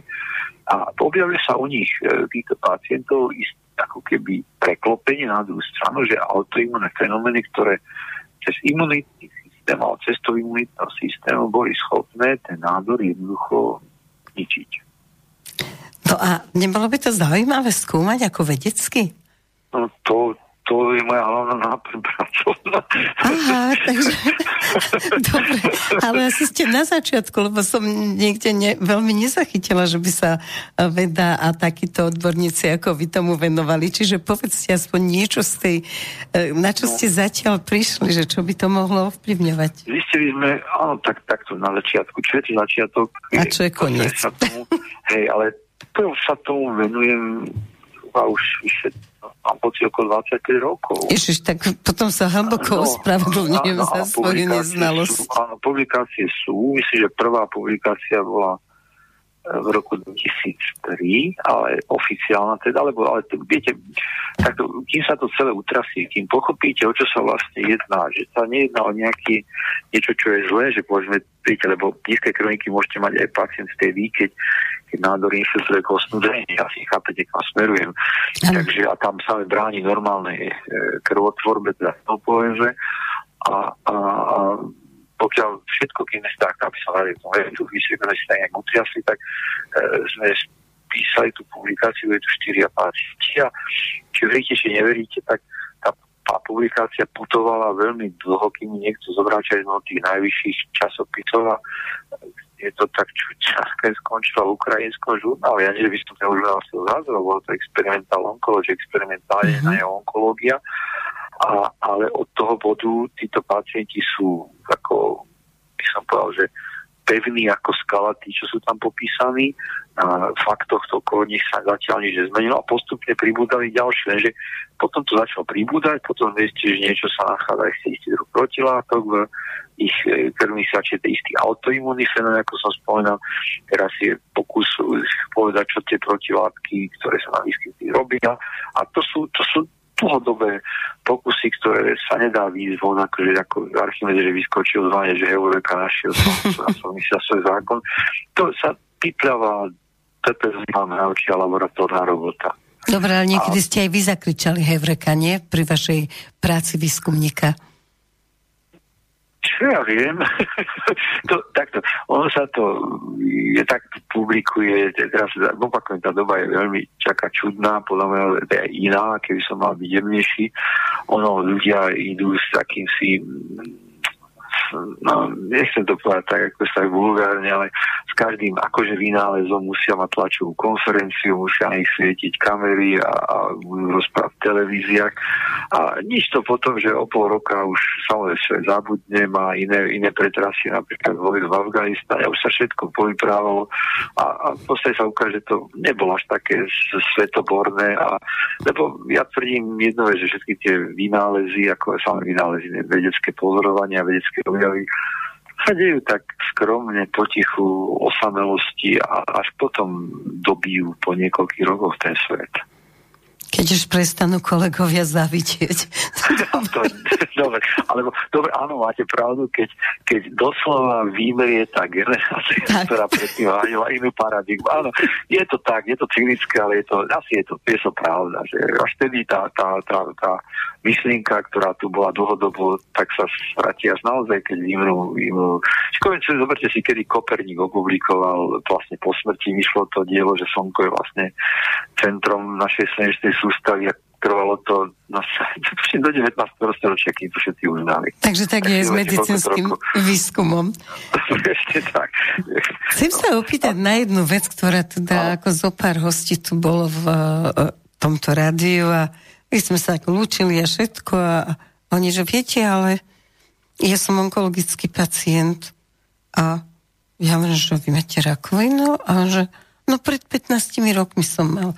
Existuje taká veda, že neurolingvistické programovanie, čiže ja tým, čo hovorím slovami, tak to ide cez neuróny, veľmi zjednodušene povedané a ovplyvňuje to moje myslenie. Nezdá sa vám, že lekári týmto ľuďom hovoria, že ty nie si vyliečený, ty si neustále onkologický pacient, len momentálne si v pohode. Nebráni to tomu človeku, aby sa naozaj nadýchol zhlboka a povedal, som zdravý. No, pozrite sa, tu stačí zobrať iba alkoholikov. Alkoholik nie je vyliečený, ale iba abstinujúci. No ale to je ten istý prípad, ale zdá sa vám to správne? ja by som povedal, že či sa mi to zasprávne, neviem, ale ja som asi profesionálne zaťažený a aby som to nazval tak, že skôr je to opatrnosť. Lebo, viete, takto, kým udáva sa, že keď nádor pacient je v kompletnej remisii a od toho bodu sa preradí do observácie. A keď sa choroba vráti do 5 rokov od toho preradia do observácie alebo dieta, tak sa jej hovorí, že sa jedná o relaps, čiže návrat ochorenia. Keď sa tá choroba objaví o 5 rokov a vyššie, tak sa tomu hovorí vznik nádorového ochorenia de novo. A to je prvá vec. Teraz druhá vec je taká, že tiež je dosť dôležité, že či pacientovi sa vráti alebo vznikne tá istá choroba o 7 rokov, alebo sa objaví iný druh nádorového ochorenia. Čiže, viete, to je také veľmi zvláštne, pretože je taká veľmi druhá choroba a sa maligný melanóm, ktorá, a to som ja neveril, až kým som to nezažil, že je tzv. Okulárny melanóm, to znamená, že je v oku, a on tak veľmi rád metastázuje do pečene. A takže medzi vybratím oka, lebo to sa rieči zásadne, alebo teda vo väčšine prípade enokuláciou, teda vybratím oka, a tým, kým sa objavia metastázy v pečení, často úplne 15 až 20 rokov. Počujete dobre. Pričom niekto mi povedal, dokiaľ sa čo tára, však to je nezmysel. Že tým, že máme tie vzorky pacientov sú odložené, myslí sa tie bioptické, a tieto mám získam nové, tak tie sa porovnajú. A môžem zodpovedne povedať, že na tej molekulárnej úrovni je to ten istý nádor. Lebo ten nádor má taký tzv. Podpis genetický a molekulárny. A naozaj je to jednoznačne ten istý nádor. To isté aj gena z karcinom prsníka je vyliečená, ako obrazne povedané, a objavia sa bolesti chrbtici po 20 rokov, robí sa biopsia, je to ten istý nádor, či veríte, či neveríte. A teraz nikde otázka, že kde to dokiaľu dovtedy bolo.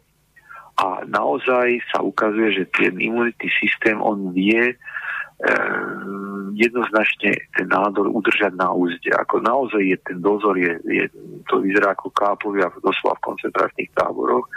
Bez milosti to zlikvidujú, ale v istom bode sa oslabia a ten nádor ako sa prejaví. Čiže ja si myslím, že takéto dlhé obdobia súvisia priamo s tým, že tam nádorové ochorenie spontánne vymizlo, ale on nevymizlo, ono je len tak, že ho nevidíme, respektíve nevieme ho nejakú zobrazovacou technikou pomocnou vyšetriť alebo zobraziť, a on tam tvie a ten imunitný dozor na ním drží doslova škaredý dozor a dáva pozor, aby sa vôbec nič neudial, a v istom bode ten nádor ako keby vypučí. Preto sa hovorí, že každé onkologické ochorenie je systémové ochorenie. To znamená, že postihuje celý organizmus. Ja neviem, že metastázy, to sú dôležité veci, ale naozaj ten organizmus je chorý v úvodzovkách celý. Podobne až aj pánošia pri angíne, tak bolí vás hrdlo, ale cítite sa na figu celý človek, že? Samozrejme, ste zohnutí k zemi, unavení. Áno, presne tak. A toto isté môže byť a predpokladá sa, že aj pri akomkoľvek inom druhu nádorového ochorenia, a takisto to platí aj pre niektorých iných. Mali sme pacientov, ktorí to sú taký druh zvláštny medzechemické bunky, ktorí sme im podávali ich vlastné, ktoré sa idú z kostnej drene, podali sme ich do srdca a tí pacienti potom mali lepšie, žili zhruba niektorí 5 až 10 násobne dlhšie ako predpokladná ich doba života, a my sme tie bunky z kostnej analyzovali, teda ich vlastné, a ukázalo sa, že tam sú také chyby a také genetické zmeny, ktoré v podstate nechcem povedať spôsobené, ktoré ste čakali sa v chorom srdiečku, nie v kostnej frekvencii, v bunkách. A presne tu vzniká otázka, že čo je prvé, sledka alebo vajce, či sú tie mezenchymové bunky preto také choré, lebo je chorý srdiečko a niečo chýba, alebo naopak je srdce choré preto, lebo tie mezenchymové bunky, tlstný zrén notabene, sú už choré a priori. No dobre, dostali sme sa už do tej regeneratívnej medicíny, ak to dobre chápem, čo vravíte, lebo nie je to teda moja odbornosť. A ten mezenchymové bunky môžete proste, ja viem o nich len to, čo som si niekde načítala, že dávajú obrovské možnosti v rámci regeneratívnej medicíny, ako na nové liečenia, proste, že tie medicínske postupy, keď sa zmenia, tak máme šancu byť dlhšie zdraví. Ale vôbec neviem a možno ani naši, teda predpokladám, že ani naši poslucháči. Čo sú tie mezenchymové bunky? No, takšiu otázku nemáte. Aha, dobre. Tak, no ale nevadí, skúsime najprv tak historicky. Mezenchymové bunky boli objavené v tom čase sovietskými výskumníkmi 60. rokov v Moskve. Objavené boli bunky, ktoré sú izolovali z kostnej drene. Kostná dreň je, ako však vy viete, je zdrojom krvotvorných, teda krvotvorné bunky, ktoré sú zdrojom pre vznik všetkých možných krviniek a samozrejme aj imunitných systémov ako takého. Čiže červené krvinky, biele krvinky, doštičky, veľmi kocke povedané. Ale vedľa týchto buniek sa v kostnej dreni našli iný druh buniek, ktoré nikdy nedávajú vzniku krvinkám, ako som spomínal, ale nikto vlastne nevie, na čo tam sú, ale správali sa ako kmeňové, ako teda boli schopné sa deliť a v istom bode sa ukázalo, že tieto predstavujú akési hniezda pre alebo to ubytovanie pre tie krvotvorné kmeňové bunky. Čiže pre regeneráciu toho orgánu alebo toho pre život toho orgánu. A pri bezmesienchymové by kostná dreň v podstate nebola schopná robiť nič. A teraz príde to, že prišlo sa na to, že samozrejme sa nachádzajú v tukovom tkanive, nachádzajú sa v menštruačnej krvi, nachádzajú sa v zubnej pulpe, nachádzajú sa kde si zamete, v koži, všade. A ukazuje sa, že bez mezenchymových kmeňových buniek, to sú také mezenchymy, takéto podporné alebo tkanivo, by človek ako taký, respektíve nejaký živý tvor nemohol vôbec existovať. Čiže predstavujú, keď nie najdôležitejšiu, tak jednoznačne absolútne dôležitú súčasť každého živého vyššieho organizmu. A teraz tie mezenchymové bunky sa izolovali v 60. rokoch výskumníci v Moskve. Potom chvíľku bol taký pokoj a potom sa našli v iných tkanivách a najlepšie sa izolujú z kostnej drene a z tukového tkaniva. To sú práve tí, čo si nechajú vycucnúť, ako sa hovorí, liposukcie, aby boli krajšie, sú to hlavne ženy, ale teraz ani toto je nepodstatné. Tak sa vlastne zbavia týchto buniek? Tým, že im urobia liposukcie? Oni sa zbavia tuku, ale oni sa nachádzajú... No a s tým tukom aj toho, nie? Ale to vôbec nie je to, tých je tam tak strašne, že toto, ak sa zbavia... Ja len či si nechať vycucnúť tuk. V nejakom prípade. A ich pomnoženie v in vitro, teda v tkanivých kultúrach, je nesmierne jednoduché. Naozaj to ostatné bunky, to sú tí nerváci, narast a potreby a tieto, to tak pokojne rastie a človek nemusí ani naozaj veľmi šikovný, aby napestoval kvanta takýchto buniek. Áno, a potom prišlo to využitie. Potom je to regeneratívna medicína a druhý velikánska oblasť je tie autoimunné choroby, kde sa vyzerá, že ich použitie bude enormne veľké a enormne môžu pomáhať. Ja tomu hovorím, že môže nastať a práve to nastane, ak sa niekde nepotkneme ako ľudstvo, medicína snov. Úplný prelom proste, hej, všetko budeme vedieť dostať naspäť do zdravej podoby. Áno. No a aké sú momentálne tie najnovšie medicínske postupy práve v tejto regeneratívnej medicíne? No, je tam niečo nové? No, čo myslíte vy pod novým? Ja že proste postupy, ktoré sú využívané, že či sa menia teraz nejaké postupy, treba pri liečbe onkologických ochorení? A či sa menia na základe už tohoto poznatku? Onkologické ochorenia paradoxne z tohto výjdu asi veľmi zle. Ako v mysle ich použiť. A neviem, či chápete, čo chcem povedať. Oni, tie mezenchymové bunky... Je to iná nádobka proste. Presne tak, áno.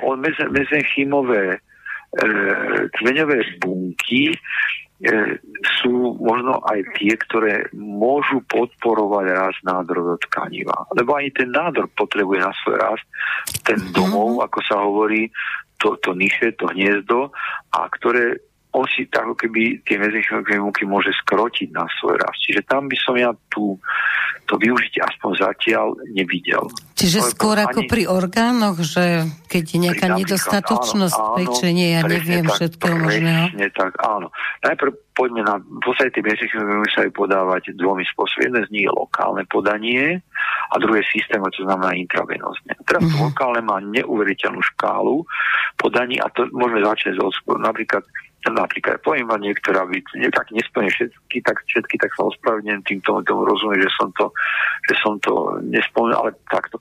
Existuje diabetická noha. Čo znamená je to, čo je gangrena u cukrovkárov. Proste, že im režu nohu jak salámu a ona stále odnie a znova odrežu. A to sa dá zastaviť podaním lokálnych mezenchymných kmeňových buniek. Vo veľkom percente. Samozrejme, nič v medicíne nie je 100%. To si treba jednoznačne povedať. Potom existujú vredy predkolenia. Nehojace sa vredy predkolenia, takzvaný ulcus cruris, ktorý pacientov, ktorí som ja mali to 11-12 rokov a mohli sa doslova rozkrájať, aj tí ošetrujúci lekári s tým neurobili nič. To tam bolí, má to 3 vlastnosti. Bolí, to tečie, to a smrdí. To laicky povedané. No, ale toto sa dá zahojiť jednou jedinou injekciou. A robí sa to už?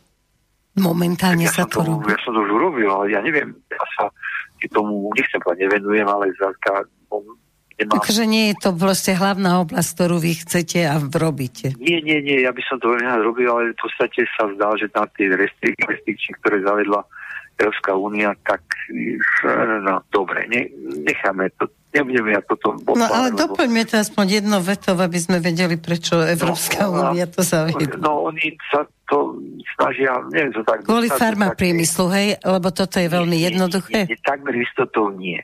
Dobre. Ja si skôr myslím, že kvôli takej byrokratizácii toho celého procesu, kde musíte vyplniť 100 papierov na to, aby ste mohli niečo urobiť a to vyplnenie z toho papiera, tá kvalita tých laboratórnych priestorov musí byť vysokánska, hoci ja si osobne myslím, že to je to ako z toho praktického hľadiska tých ľudí, ktorí tie bunky pestovať, to úplne nezmysel. Čiže máme túto lokálnu. Potom môžeme diskutovať o všetkých zápalov. Dobre, ale prepáčte, preruším vás, lebo teraz, keď niekto nás počúva a povie, že vy to dokážete, no tak bol by blázon, keby vám nezavolal, že ja mám diabetickú nohu, môžete mi pomôcť? A teraz vaša odpoveď je aká? Bez komentára. Výborne, ideme ďalej. Aké zaujímavé témy sme si rozobrali. Nebudem. Napríklad si dnes dajme, ako by sme si dali tému, alebo priam pesničku by sme si dali. Skúsme ale si... nie je to v poriadku. Áno, dobre, tak ideme ďalej. Nie, bez problémov. Jasné, to je, ja toto nemôžem nejak tak v rámci... Pohoda, nemusíme to rozoberať. Ja to poviem inak. My sme rozdávali takéto expandované in vitro mezenchymové bunky pacientov, ako som spomínal, s chorým srdcom. To sme začali robiť v 2003 roku a pokračovali sme v podstate až ďalej a tu bol taký medzník, ak si spomínate, tak 1. mája sme vstúpili do Európskej únie. A môžem zodpovedne povedať, že keď sme to chceli začať po 1. máji, tak v zásade by to sme už nikdy nezačali. Lebo tie restrikcie také tohoto typu by boli tak silné, že to už nikdy by sa to nedalo spustiť. My sme potrebovali nesmierne veľké kvantum investícií, či už finančných alebo ľudských a zároveň laboratória by mali byť certifikát a tak ďalej a tak ďalej. Druhá vec, ktorá sa našla v tom, ja to radosťou, istou škodradosťou spomeniem, vyskytla sa práca v špičkovom časopise lekárskom, ktorá hovoria, že tieto bunky, ktoré podávali oni u psov, sú tak veľké, že spôsobujú tých psov infarkty. Ja tú robotu mám, ja som odven to uveriť. A že niekto môže takto, prepáčte, budem to úplne biologicky hlúpy. Lebo to je nezmysel, totálne. Ale napriek tomu takto to niekto robil, tie bunky predstavujú zrejme nejaké zranenie, ktoré tam podá. Naozaj sa vyskytli tie infarkty úpsov. Čiže teraz celá Európa, obrazne povedané, naozaj svet zastal, že treba to sa nedá použiť, pretože my spôsobíme tým ľuďom infarkty. Ale my sme už mali 3 alebo 4 pacientov, kde sme nezaznamenali nejaké zmeny po podaní tých buniek. No a nakoniec sa to prelomilo a dalo sa to robiť, ale vy bojujete s takýmito v podstate doslova veternými mlynmi a tých proti opatrení je tak neuveriteľne veľa, že hrozí, že tento doslova Boží dar, ktorý sme dostali, sme schopní doslova prepáliť a nikdy ho nepoužiť. Takže preto som to povedal tamto. No dobre, ale ja sa normálne vážne bojím, čo ste povedali, že dar, takýto obrovský dar, že by naozaj sa nepoužil, tak čo sa dá urobiť? Akože, aký je možný spôsob? Kto by sa toho mohol chytiť? Lebo, neviem, ja som bola na nejakom vedeckom sympóziu, tam vedec vymyslel nejaký tmel, ktorý keď vyvrtáte zub a dáte to tam, ten zub je navždy proste už v pohode. A ja že wow, to je fantastické. Prosím vás pekne, a kedy to bude, kde to bude? A mi hovorí, že no nikde, však ako ja som vedec, ja nie som výroba. Toto sa mi zdá chore a teraz vy poviete, že takýto dar, kde vlastne môžeme sa všetci vrátiť k zdravým orgánom a zrazu kvôli byrokracii zostane niekde len tak visieť vo vzduchu? Normálne som sa rozčulila, už som jak pán Haravín. Viete, ja tu nemám to dobre povedať. Nie, že by som sa tomu nechcel venovať, ale keď budem možno o tom rozprávať doslova hodiny a nikam sa nedostaneme, pretože to všetko, nemyslím to zlom. Ja sa ani dokonca nebudem o tom rozprávať, len viem, čo za obľudná mašinéria stojí. Že my dvaja v tomto rozhovore tomu nepomôžeme. Takto by sme ako keby sme sa obrazne povedali vycíkať proti tornádu. No. Ale nejde to prelomiť. A ešte je tam jeden faktor, že oni v podstate sú schopní, veľká väčšina sveta, ich vyhlásiť za neúčinné, pretože ich používajú zle. A ja poviem v čom. Tie bunky sa samozrejme namnožiť, potom ich zmrazíte a čakáte, kým sa dajú použiť. Lenže potom sa pri lôžku pacienta obrazne rozmrazia a podajú sa. Ale takéto bunky sú neúčinné. Ani majú pravdu, že sú neúčinné, pretože takéto bunky potrebujete znovu ako keby oživiť. To trvá niekoľko dní poťažmo a sa hovorí pása, že ty musíte to znova v tom labáku napestovať a podávať ich pacientovi rozhodne čerstvé. Áno, ale keď pozriete absolútnu väčšinu publikácií v špičkových časopisoch, tak tie bunky podávajú tak, ako sa spomínal.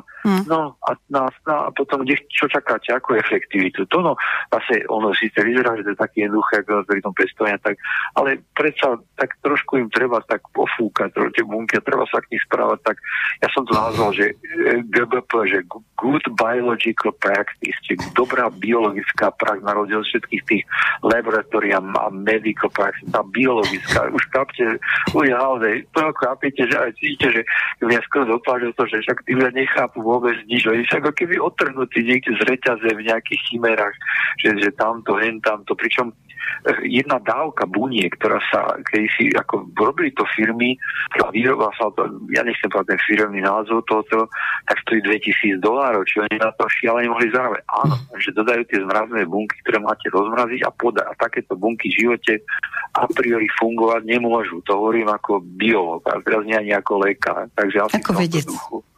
No, sme to tak. No dobre, tak ako toto nerozoberieme, teda bude mi to roky v hlave, niečo musíme vymyslieť, tento svet musí niečo vymyslieť proti byrokracii. A tak poďme na dnešnú dobu, ešte som tu mala tému, ale neviem, či stihneme. Skúsme. Autoimunitné ochorenia.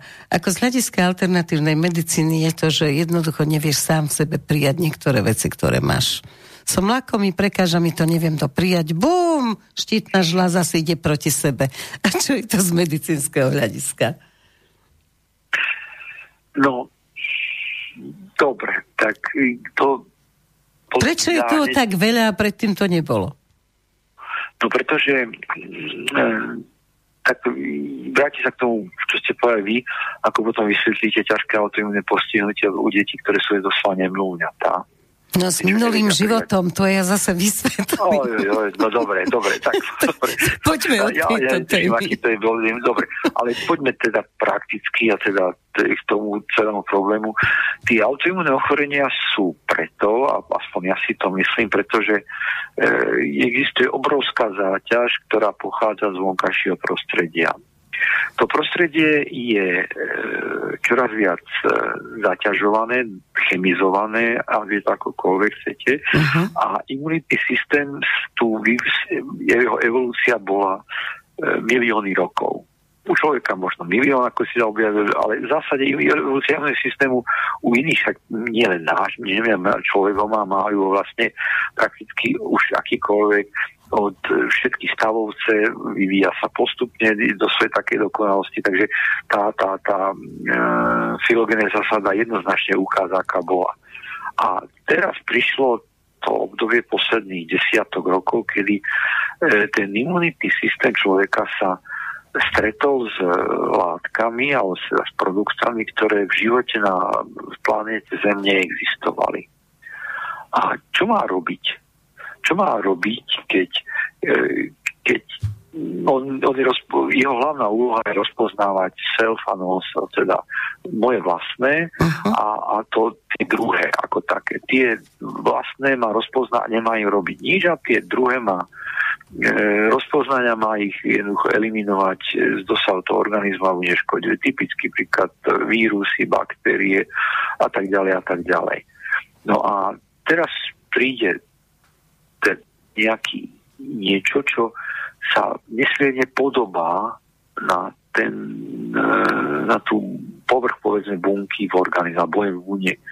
A prípadne sa to naviaže na ten agresí. A teraz ten imunitný systém, on zrazu nevidí, že samé hovorím v takých výrazoch. Že to je moje, nehovoríte medicínsky, áno, že to je moje, nevidí. Áno, a nevidím to, ale nerozoznám, že to je, a zaútočí proti tomu. No a potom sa spustí celá kaskáda reakcií, ktoré vlastne neviete, kde bol začiatok, a vidíte len ten koniec a vidíte chorého človeka, ktorý má poškodené či už jeden orgán, viacej orgánov, či to je systémové, alebo či to je len jednoorgánový autoimunitné postihnutie. Ale princípy priamo nevieme. No a čiže ale je to hlavne z prostredia, hej, že menilo sa prostredie, čiže ten... Taký, áno, ten imunitný systém ide takto. No tak poďme teraz do súčasnosti. No, tak ja poviem len, že imunita, pri nej sme strach, pritom sme a teraz všelijaké rúškovanie, testovanie, vakcína, vidím, že vás mučím, je mi to ľúto. Áno, je mi strašne ľúto, len vyjadrite sa vy ako lekár a vedec. No, pozrite sa, veľmi dobre ste povedali, že zabudli ste ešte na moje tretie povolanie v úvodzovkách, a to je som občan, bežný človek. Veď to. Čiže ja sa v podstate trápim dvojnásobne. Ja ako človek, že považujem tieto veci ako tak spoločensky za nemiestne. Ale dobre, tak koniec koncov aj izolácia, keď človek potrebuje, tak považuje to za nemiestne, ale na to jeho stav je potrebná. Ale z môjho odborného medicínskeho alebo vedeckého hľadiska to je totálny nezmysel. Tá izolácia. Nie. Tak ako myslí to, čo nás nutia robiť, akože nosiť hadr přes písk, alebo prípadne teraz zobáky nasadiť. Však toto predsa nemôže byť pravda, však to stráca akúkoľvek logiku, že tá predstava, že bolo to vtedy, že do prírody si... Na bicykli, na lyžiach. A však to sú šialenosti, teda na bicykli. To ste, kde toto... ja tomu nerozumiem, ako to neviem, v čej hlave sa toto zrodilo.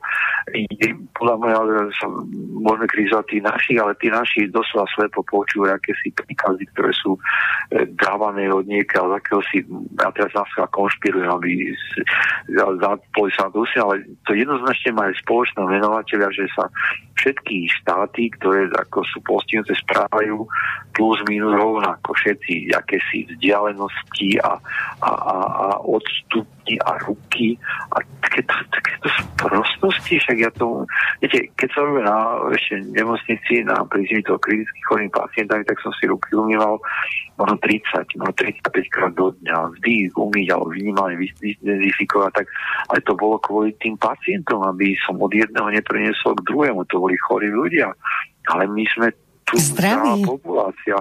Však samozrejme, a rozprávame sa o ochorení, ktoré ja som tak nevedel, teraz možno to viem, že má medzi 0,2, to má chrípka, 0,3% úmrtnosť, aj to ešte vo vyšších tých vekových kategóriách, ktoré teda niekto povie 0,26, tak je to asi 0,26%, je to úplne jedno však.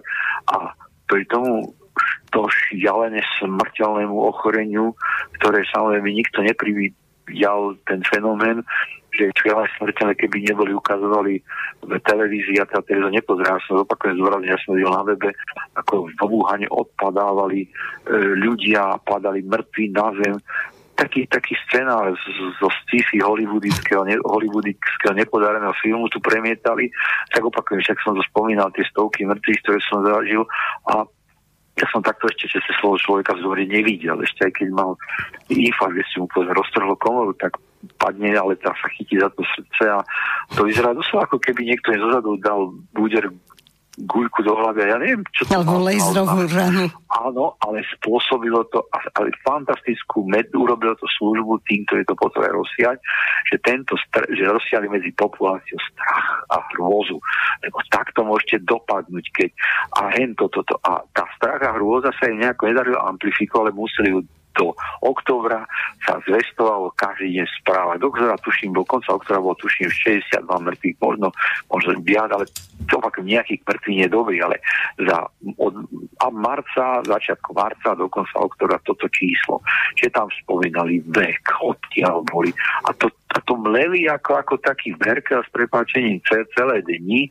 Ja som musel som dokonca aj v rádiu prestať počúvať nejaké správy, väčšinou len som mal zelená vlna. A teraz toto mleli nekonečne a na to boli treba si dať hadr cesty, na to ste všetci boli ohrození. O čom to tu rozprávate treba. No a potom prišiel ten testovací. Jednoznačne zločinné testovanie, ktoré jednoznačne splňa kritéria pre Norimberský tribunál a od toho bodu začalo toto všetko stúpať, rútiť sa a darom sa rozprávať mnohé mutácie sa objavili. No jasne, však ten vírus mutuje, no a každý mutuje. A všetko len pod dojmom hrôzy a ako nestačí ako remačné PC, ako sa tam treba zvážať, pričom konečne si navzájom porozprávame všetci v branže, tam takých pacientov pre istotu museli odviesť, aby sa to naplnilo, hoci boli niekde inde. Jeden z najlepších klepov, ktorý sa im podaril, bol v MUDre, že áno, musí pomáhať Banská Bystrica s kremáciou a tak. Pričom špeciálnym lietadlom odviezli jedného pacienta do Nemecka, alebo nám pomáhajú. Však ja mu to prajem, Pane Bože, ale až jedného pacienta. No ale to som sa o tej Banskej Bystrici, že v Banskej Bystrici kremačné PC sú tam dve a nefungujú už 2 roky. To fakt. A na toto hladenie a všetko sa to valí. A vrchol všetkého, čak to už hovoril aj pán Rostašek, ja tam som to čítal, pozeral nový čas, India sa valí do pekla a už toto. A teraz pozriete, 1,4 miliardy ľudí výsťu. A koľko mŕtvych? A keď to prelátate na 1,4 milióna ľudí, tak sú tu 4 mŕtvi. Opakujem, ani jeden mŕtvy nie je dobrý. Jasne. Ale takéto kvantum vyskočí a prelátate na Slovensko, koľko by ich malo byť, tak pozrie, máme 5,6 milióna, ak sa dobre počíta, a zistíte, to je 16 mŕtvych. Ale India sa valí do pekla, hrôza.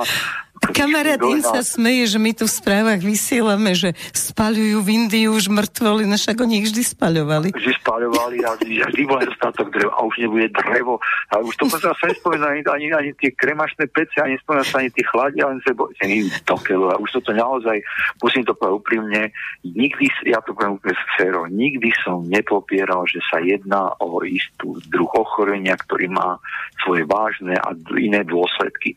Ale robiť z toho tento cirkus Humberto, ešte jeden príklad, strata čuchu a chuti a kiancia, ešte si myslíte, boli blázni.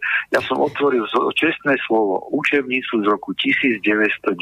Je to Mumenthaler, je to učebnica neurológie. Ja som tam hľadal niečo iné. Otvoril som to a pozeral som anosmia, strata čuchu. Tam sa vyskytovalo podľa toho popisu pri 3/4 prípadov pri chrípke a u veľkej časti ľudí to bolo, a pacientov to bolo ťažké a u niektorých pacientov to dokonca pretrvávalo celý život. Taká strata čuchový obchendroší nepodarený, čo tu tárate, Anciáša, však iba na to ste, aby ste tu blbosti rozpievali a strach a hrôzu medzi ľuďmi. Však toto sú úplne presne tie isté. Však ja tomu nerozumiem, tomuto celému. A na čo to je dobré? Na to, aby potom ľudí dali ako telce na očkovanie? A kde sme sa to dostali? Očkovanie? Dobre. Poďme k očkovaniu, no. Tak prosím vás, proti čomu to vlastne očkujeme? Ako to má nejaký zmysel? Že proti RNK vírusu, ktorý rýchlo mutuje, ktorý mutuje možno rýchlejšie ako vírus chrípky alebo vírus dengue, a proti tomu to má byť aké očkovanie účinné? Tak to ste kde nabrali? Pre pána Jana, poprvé. Po druhé, tie vakcíny a priori robené proti mutovaným vírusom už nemusia stať. Ja neviem, že nebudú, nemusia, lebo ten vírus mutuje podobne ako vírus chrípky. Ak si spomínate, tak sa očkoval proti chrípke a sami firemníci udávali, že teda keď zostali tú vakcínu, tak je tam medzi 15 a 60% na účinnosť. Podľa toho, ako sa im podarilo trafiť ten nový kmeň, lebo ten nový kmeň bol vždy nový a bol vždy čiastočne mutovaný. A tieto? Ale každý rok treba proti chrípke, čiže myslíte, že nás čaká toto? Ale na proti chrípke sa koľko ľudí zaočkovalo? 4-5%? No. A v podstate však veľká väčšina ľudí vie, že keď sa očkoval proti chrípke a dostalo tú chrípku, tak tá chrípka mala ťažší priebeh ako u tých nezaočkovaných. A to súvisí s tým vecami, ktoré sú imunologické, to je ten prvotný antigenový liek, súvisí ďalej je to AD, to je antibody dependent enhancement, čiže protilátkami zhoršený priebeh infekcie a toto chceme docieliť. To je prvý aspekt. Druhý aspekt je takýto, že tí, nazveme tu zase absolútni znalci, ktorí samozrejme nikdy nevideli lôžko pacienta, budú rozprávať nezmysly o tom, že tak sa budeme očkovať 5-6 krát do roka a možno 8 krát. A vy ste odkiaľ prišli pre pána Jana? A čo chcete s tým imunitným systémom urobiť? Nemáme dostať. Však ten imunitný systém má iba dve možnosti, ktoré úplne zdivie a potom sa môže zvrhnúť maligne, takéto klonálne proliferácie sú známe, keď sa imunitný systém do nekonečna dráždi, alebo sa stane anergný. To znamená, že nebude reagovať vôbec. A potom nás pochová aj vírus, ktorý sme si v podstate aj nevšimli vo vzduchu ako taký. No a potom to má ešte tretí aspekt, že v podstate treba sa opýtať, že čím očkujeme. Je o to, že očkujeme rýchlo kvasenou vakcínu. Ako hovorí môj kamarát, ale niekde som to dokonca možno čítal, mne dlhšie treba vypáliť slivovicu, ako pripraviť túto vakcínu. A vypáliť slivovicu nemyslí, že v tej pálenici, však viete, ak ste niekedy tie domáce, ale naozaj dobrú pálenku bielu, takzvanú koštovali, tak viete, že tá pálenka zreje 2 až 3 roky. Ona je survá, keď sa vypáli. Však to až potom je dobrá. Presne tak. A čím je staršia, do isté, tak je však poľský taký krásny sladkavský nádych. Asi viete, o čo hovorím. Áno. Aj vôňa je dobrá, ju zacítiš. Áno. A doteraz trval vývin vakcín koľko? 8, 10, 12 rokov. A teraz zrazu za pár mesiacov máme vakcín, ktorá vylieči všetko a hlavne tento koronavírus a priori. A potom sa čo stane? Kto za to zoberie zodpovednosť? Na čom ste to testovali? Kde sú tie výsledky? Však pokiaľ viem, tak tie vakcíny boli schválené podmienečne vzhľadom na to, že je akýsi núdzový stav vyhlásený, či ja neviem, aká krajina núdza, či ak sa to volá, a preto môžeme očkovať. A nikto nedáva garanciu a bolo to, že vy lekári budete zodpovední za to. Presne tak. To už bolo najsmiešnejšie, že lekár, ktorý pichne vakcínu, ktorá nie je dobre doskúmaná, je zodpovedný za to, čo sa stane. To je, ja presne o čom hovoríte, za podanie akokoľvek lieku zodpovedný lekár. Ale existuje ešte taká drobnosť, a to sa volá výhrada vo svedomí, ktorá na Slovensku platí, že lekár, ktorý má výhradu svedomí, typický príklad je UPT, čiže umelé prerušenie tehotenstva, tak to nemusí urobiť. Tak v tom prípade sa opýtať, potom, o čom to celé je, tak keď ja nie som presvedčený, že ten liek, ktorý podám, bude účinný, respektíve bude neškodný, v tom prípade ja to podávať nebudem. To je ďalšia vec. Ale to, a potom ďalšia vec je, tak poviem to tak, kúpite si auto však, dostanete záruku, a to, kto sa prezident má dáva 3, druhý 5 rokov, niekedy dáva 200 000, asi viete, o čom rozprávam. A vy kúpili by ste si auto, ktoré nemáte nejakú záruku? Jasne, že nie. No však toto je presne to. Ale k tomu kampani, k tomu propaganda. Prezidentka vyskakuje, premiér, všetci si dávajú ramena, nechaj sa píchať. Ja sa vrátim k tomuto jednej veci. Ak si spomenúte na to celoplošné testovanie, ktoré sa uskutočnilo prvé, a bolo viac, ale prvé bol 30. októbra a 1. novembra, tak to bol obludný zločin, ktorý proti ľudskosti, ktorý sa tu odohrá, ja to porovnám, ktorý sa bol uskutočný na vyše 3,6 milióna obyvateľov suverénneho štátu.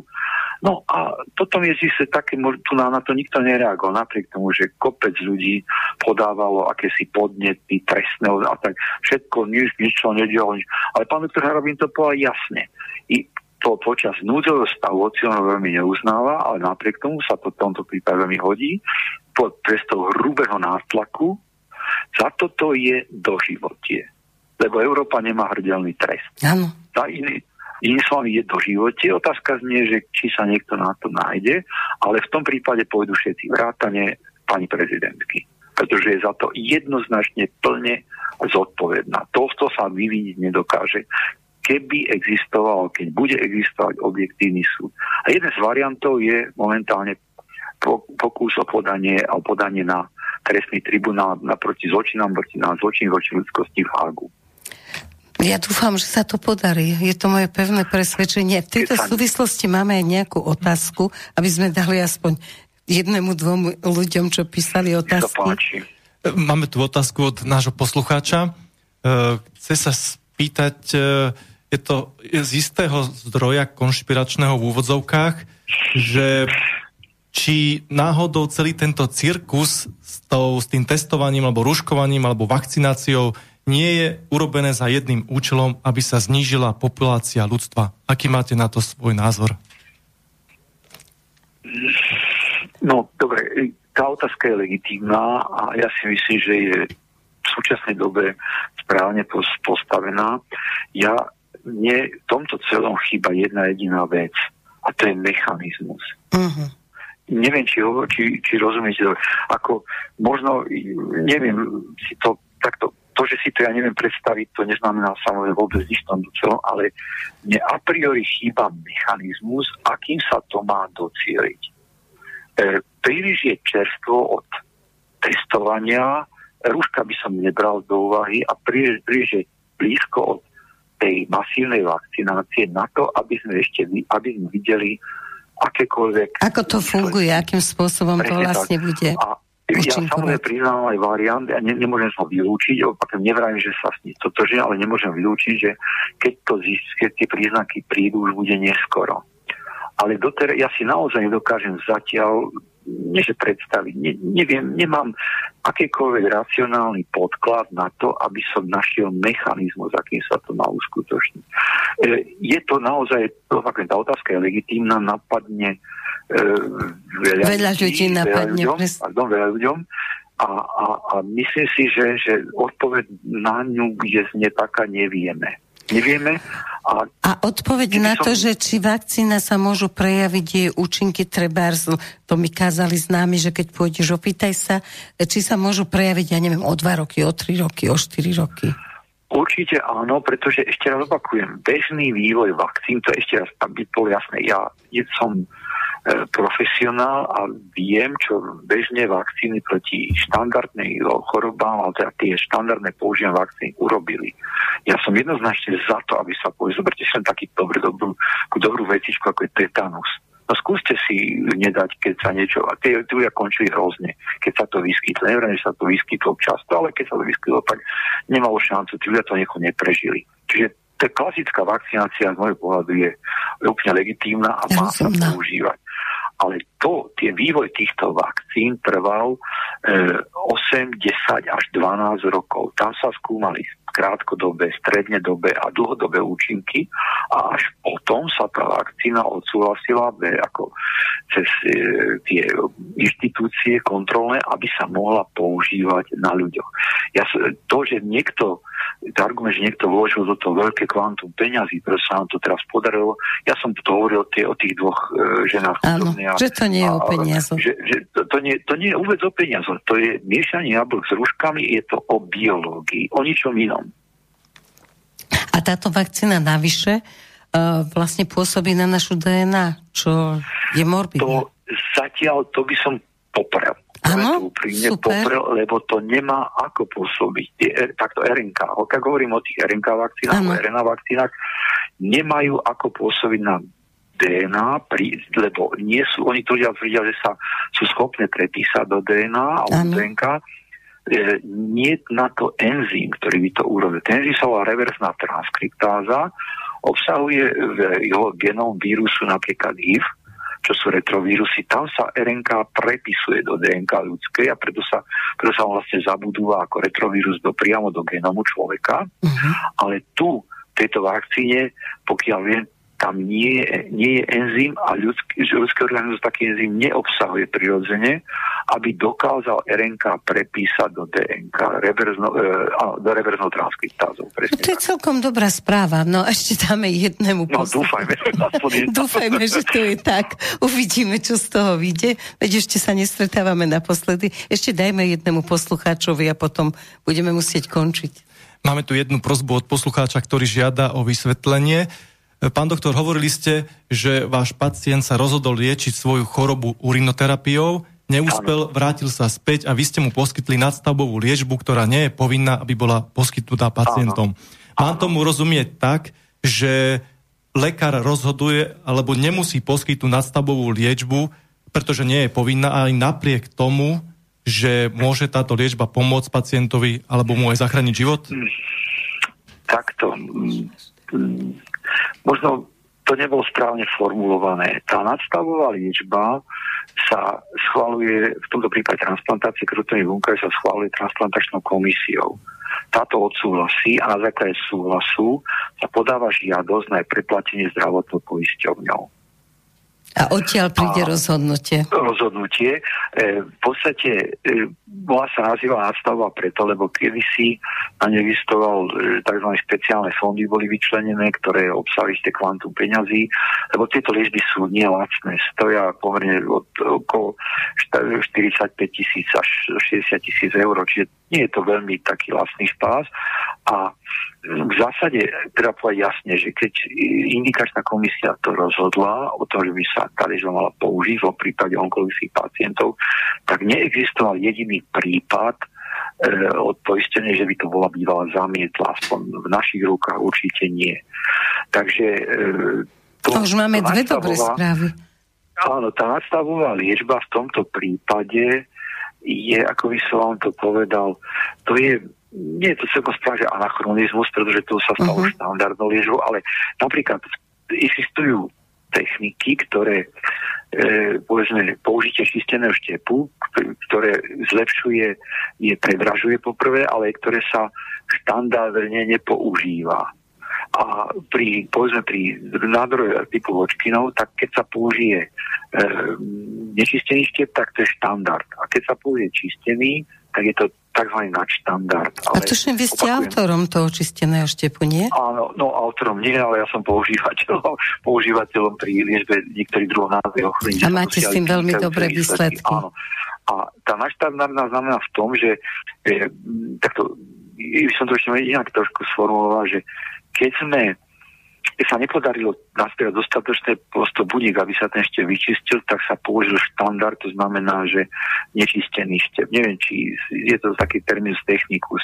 Možno nebolo to svolené priamo šťastne na štandardná, ale v začiatkoch, keď sme tieto transplantácie robili, teda boli to prvá bola v roku 1992 v decembri, tak platilo to jednoznačne ako zázrak a platilo to ako nadštandardná liečba a často sme museli v tých začiatok s poisťovňami komunikovať, aby tieto liečby odsúhlasili, ako zabojovať pôvodzovka za toho pacienta. Potom sa to stalo už takmer rutína. Takže možno to nadštandardné stratilo istým spôsobom svoj taký význam, aký malo pred 20 rokmi.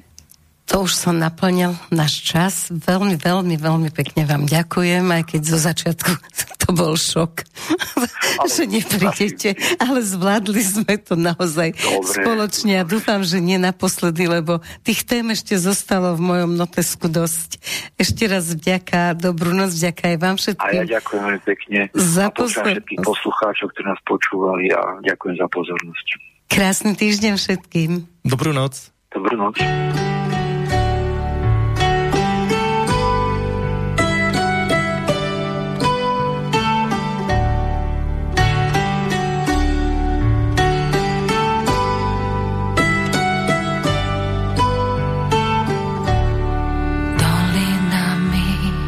Cesta úzka, nekľudná pieseň nechce ustať. Utíchol les, osirel háj, milému svojmu s Bohom dnes dám. Ak súdiť ťa chcú, nech súdia len tých, čo neprajú pokoj duši voľavej. Ak súdiť ťa chcú, nech vinia mňa. To, čo potajme nosím v srdci, nespália. Čo život rozdelí, smrť spojí na veky.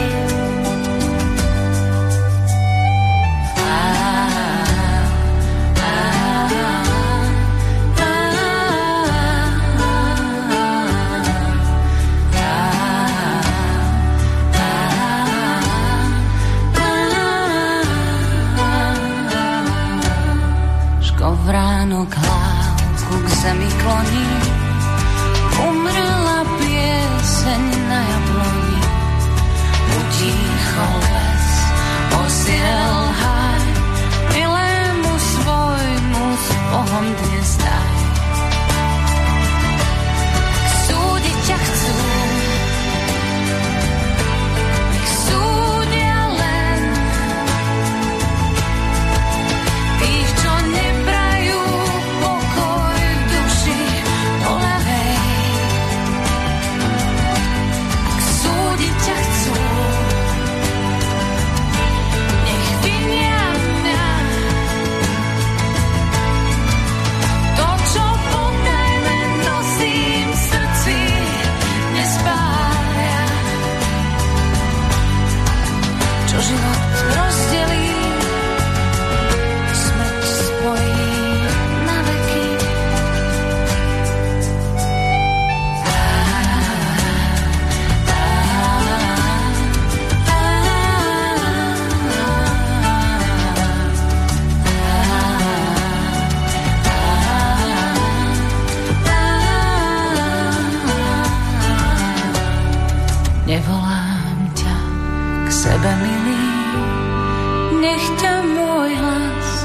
nepomíli.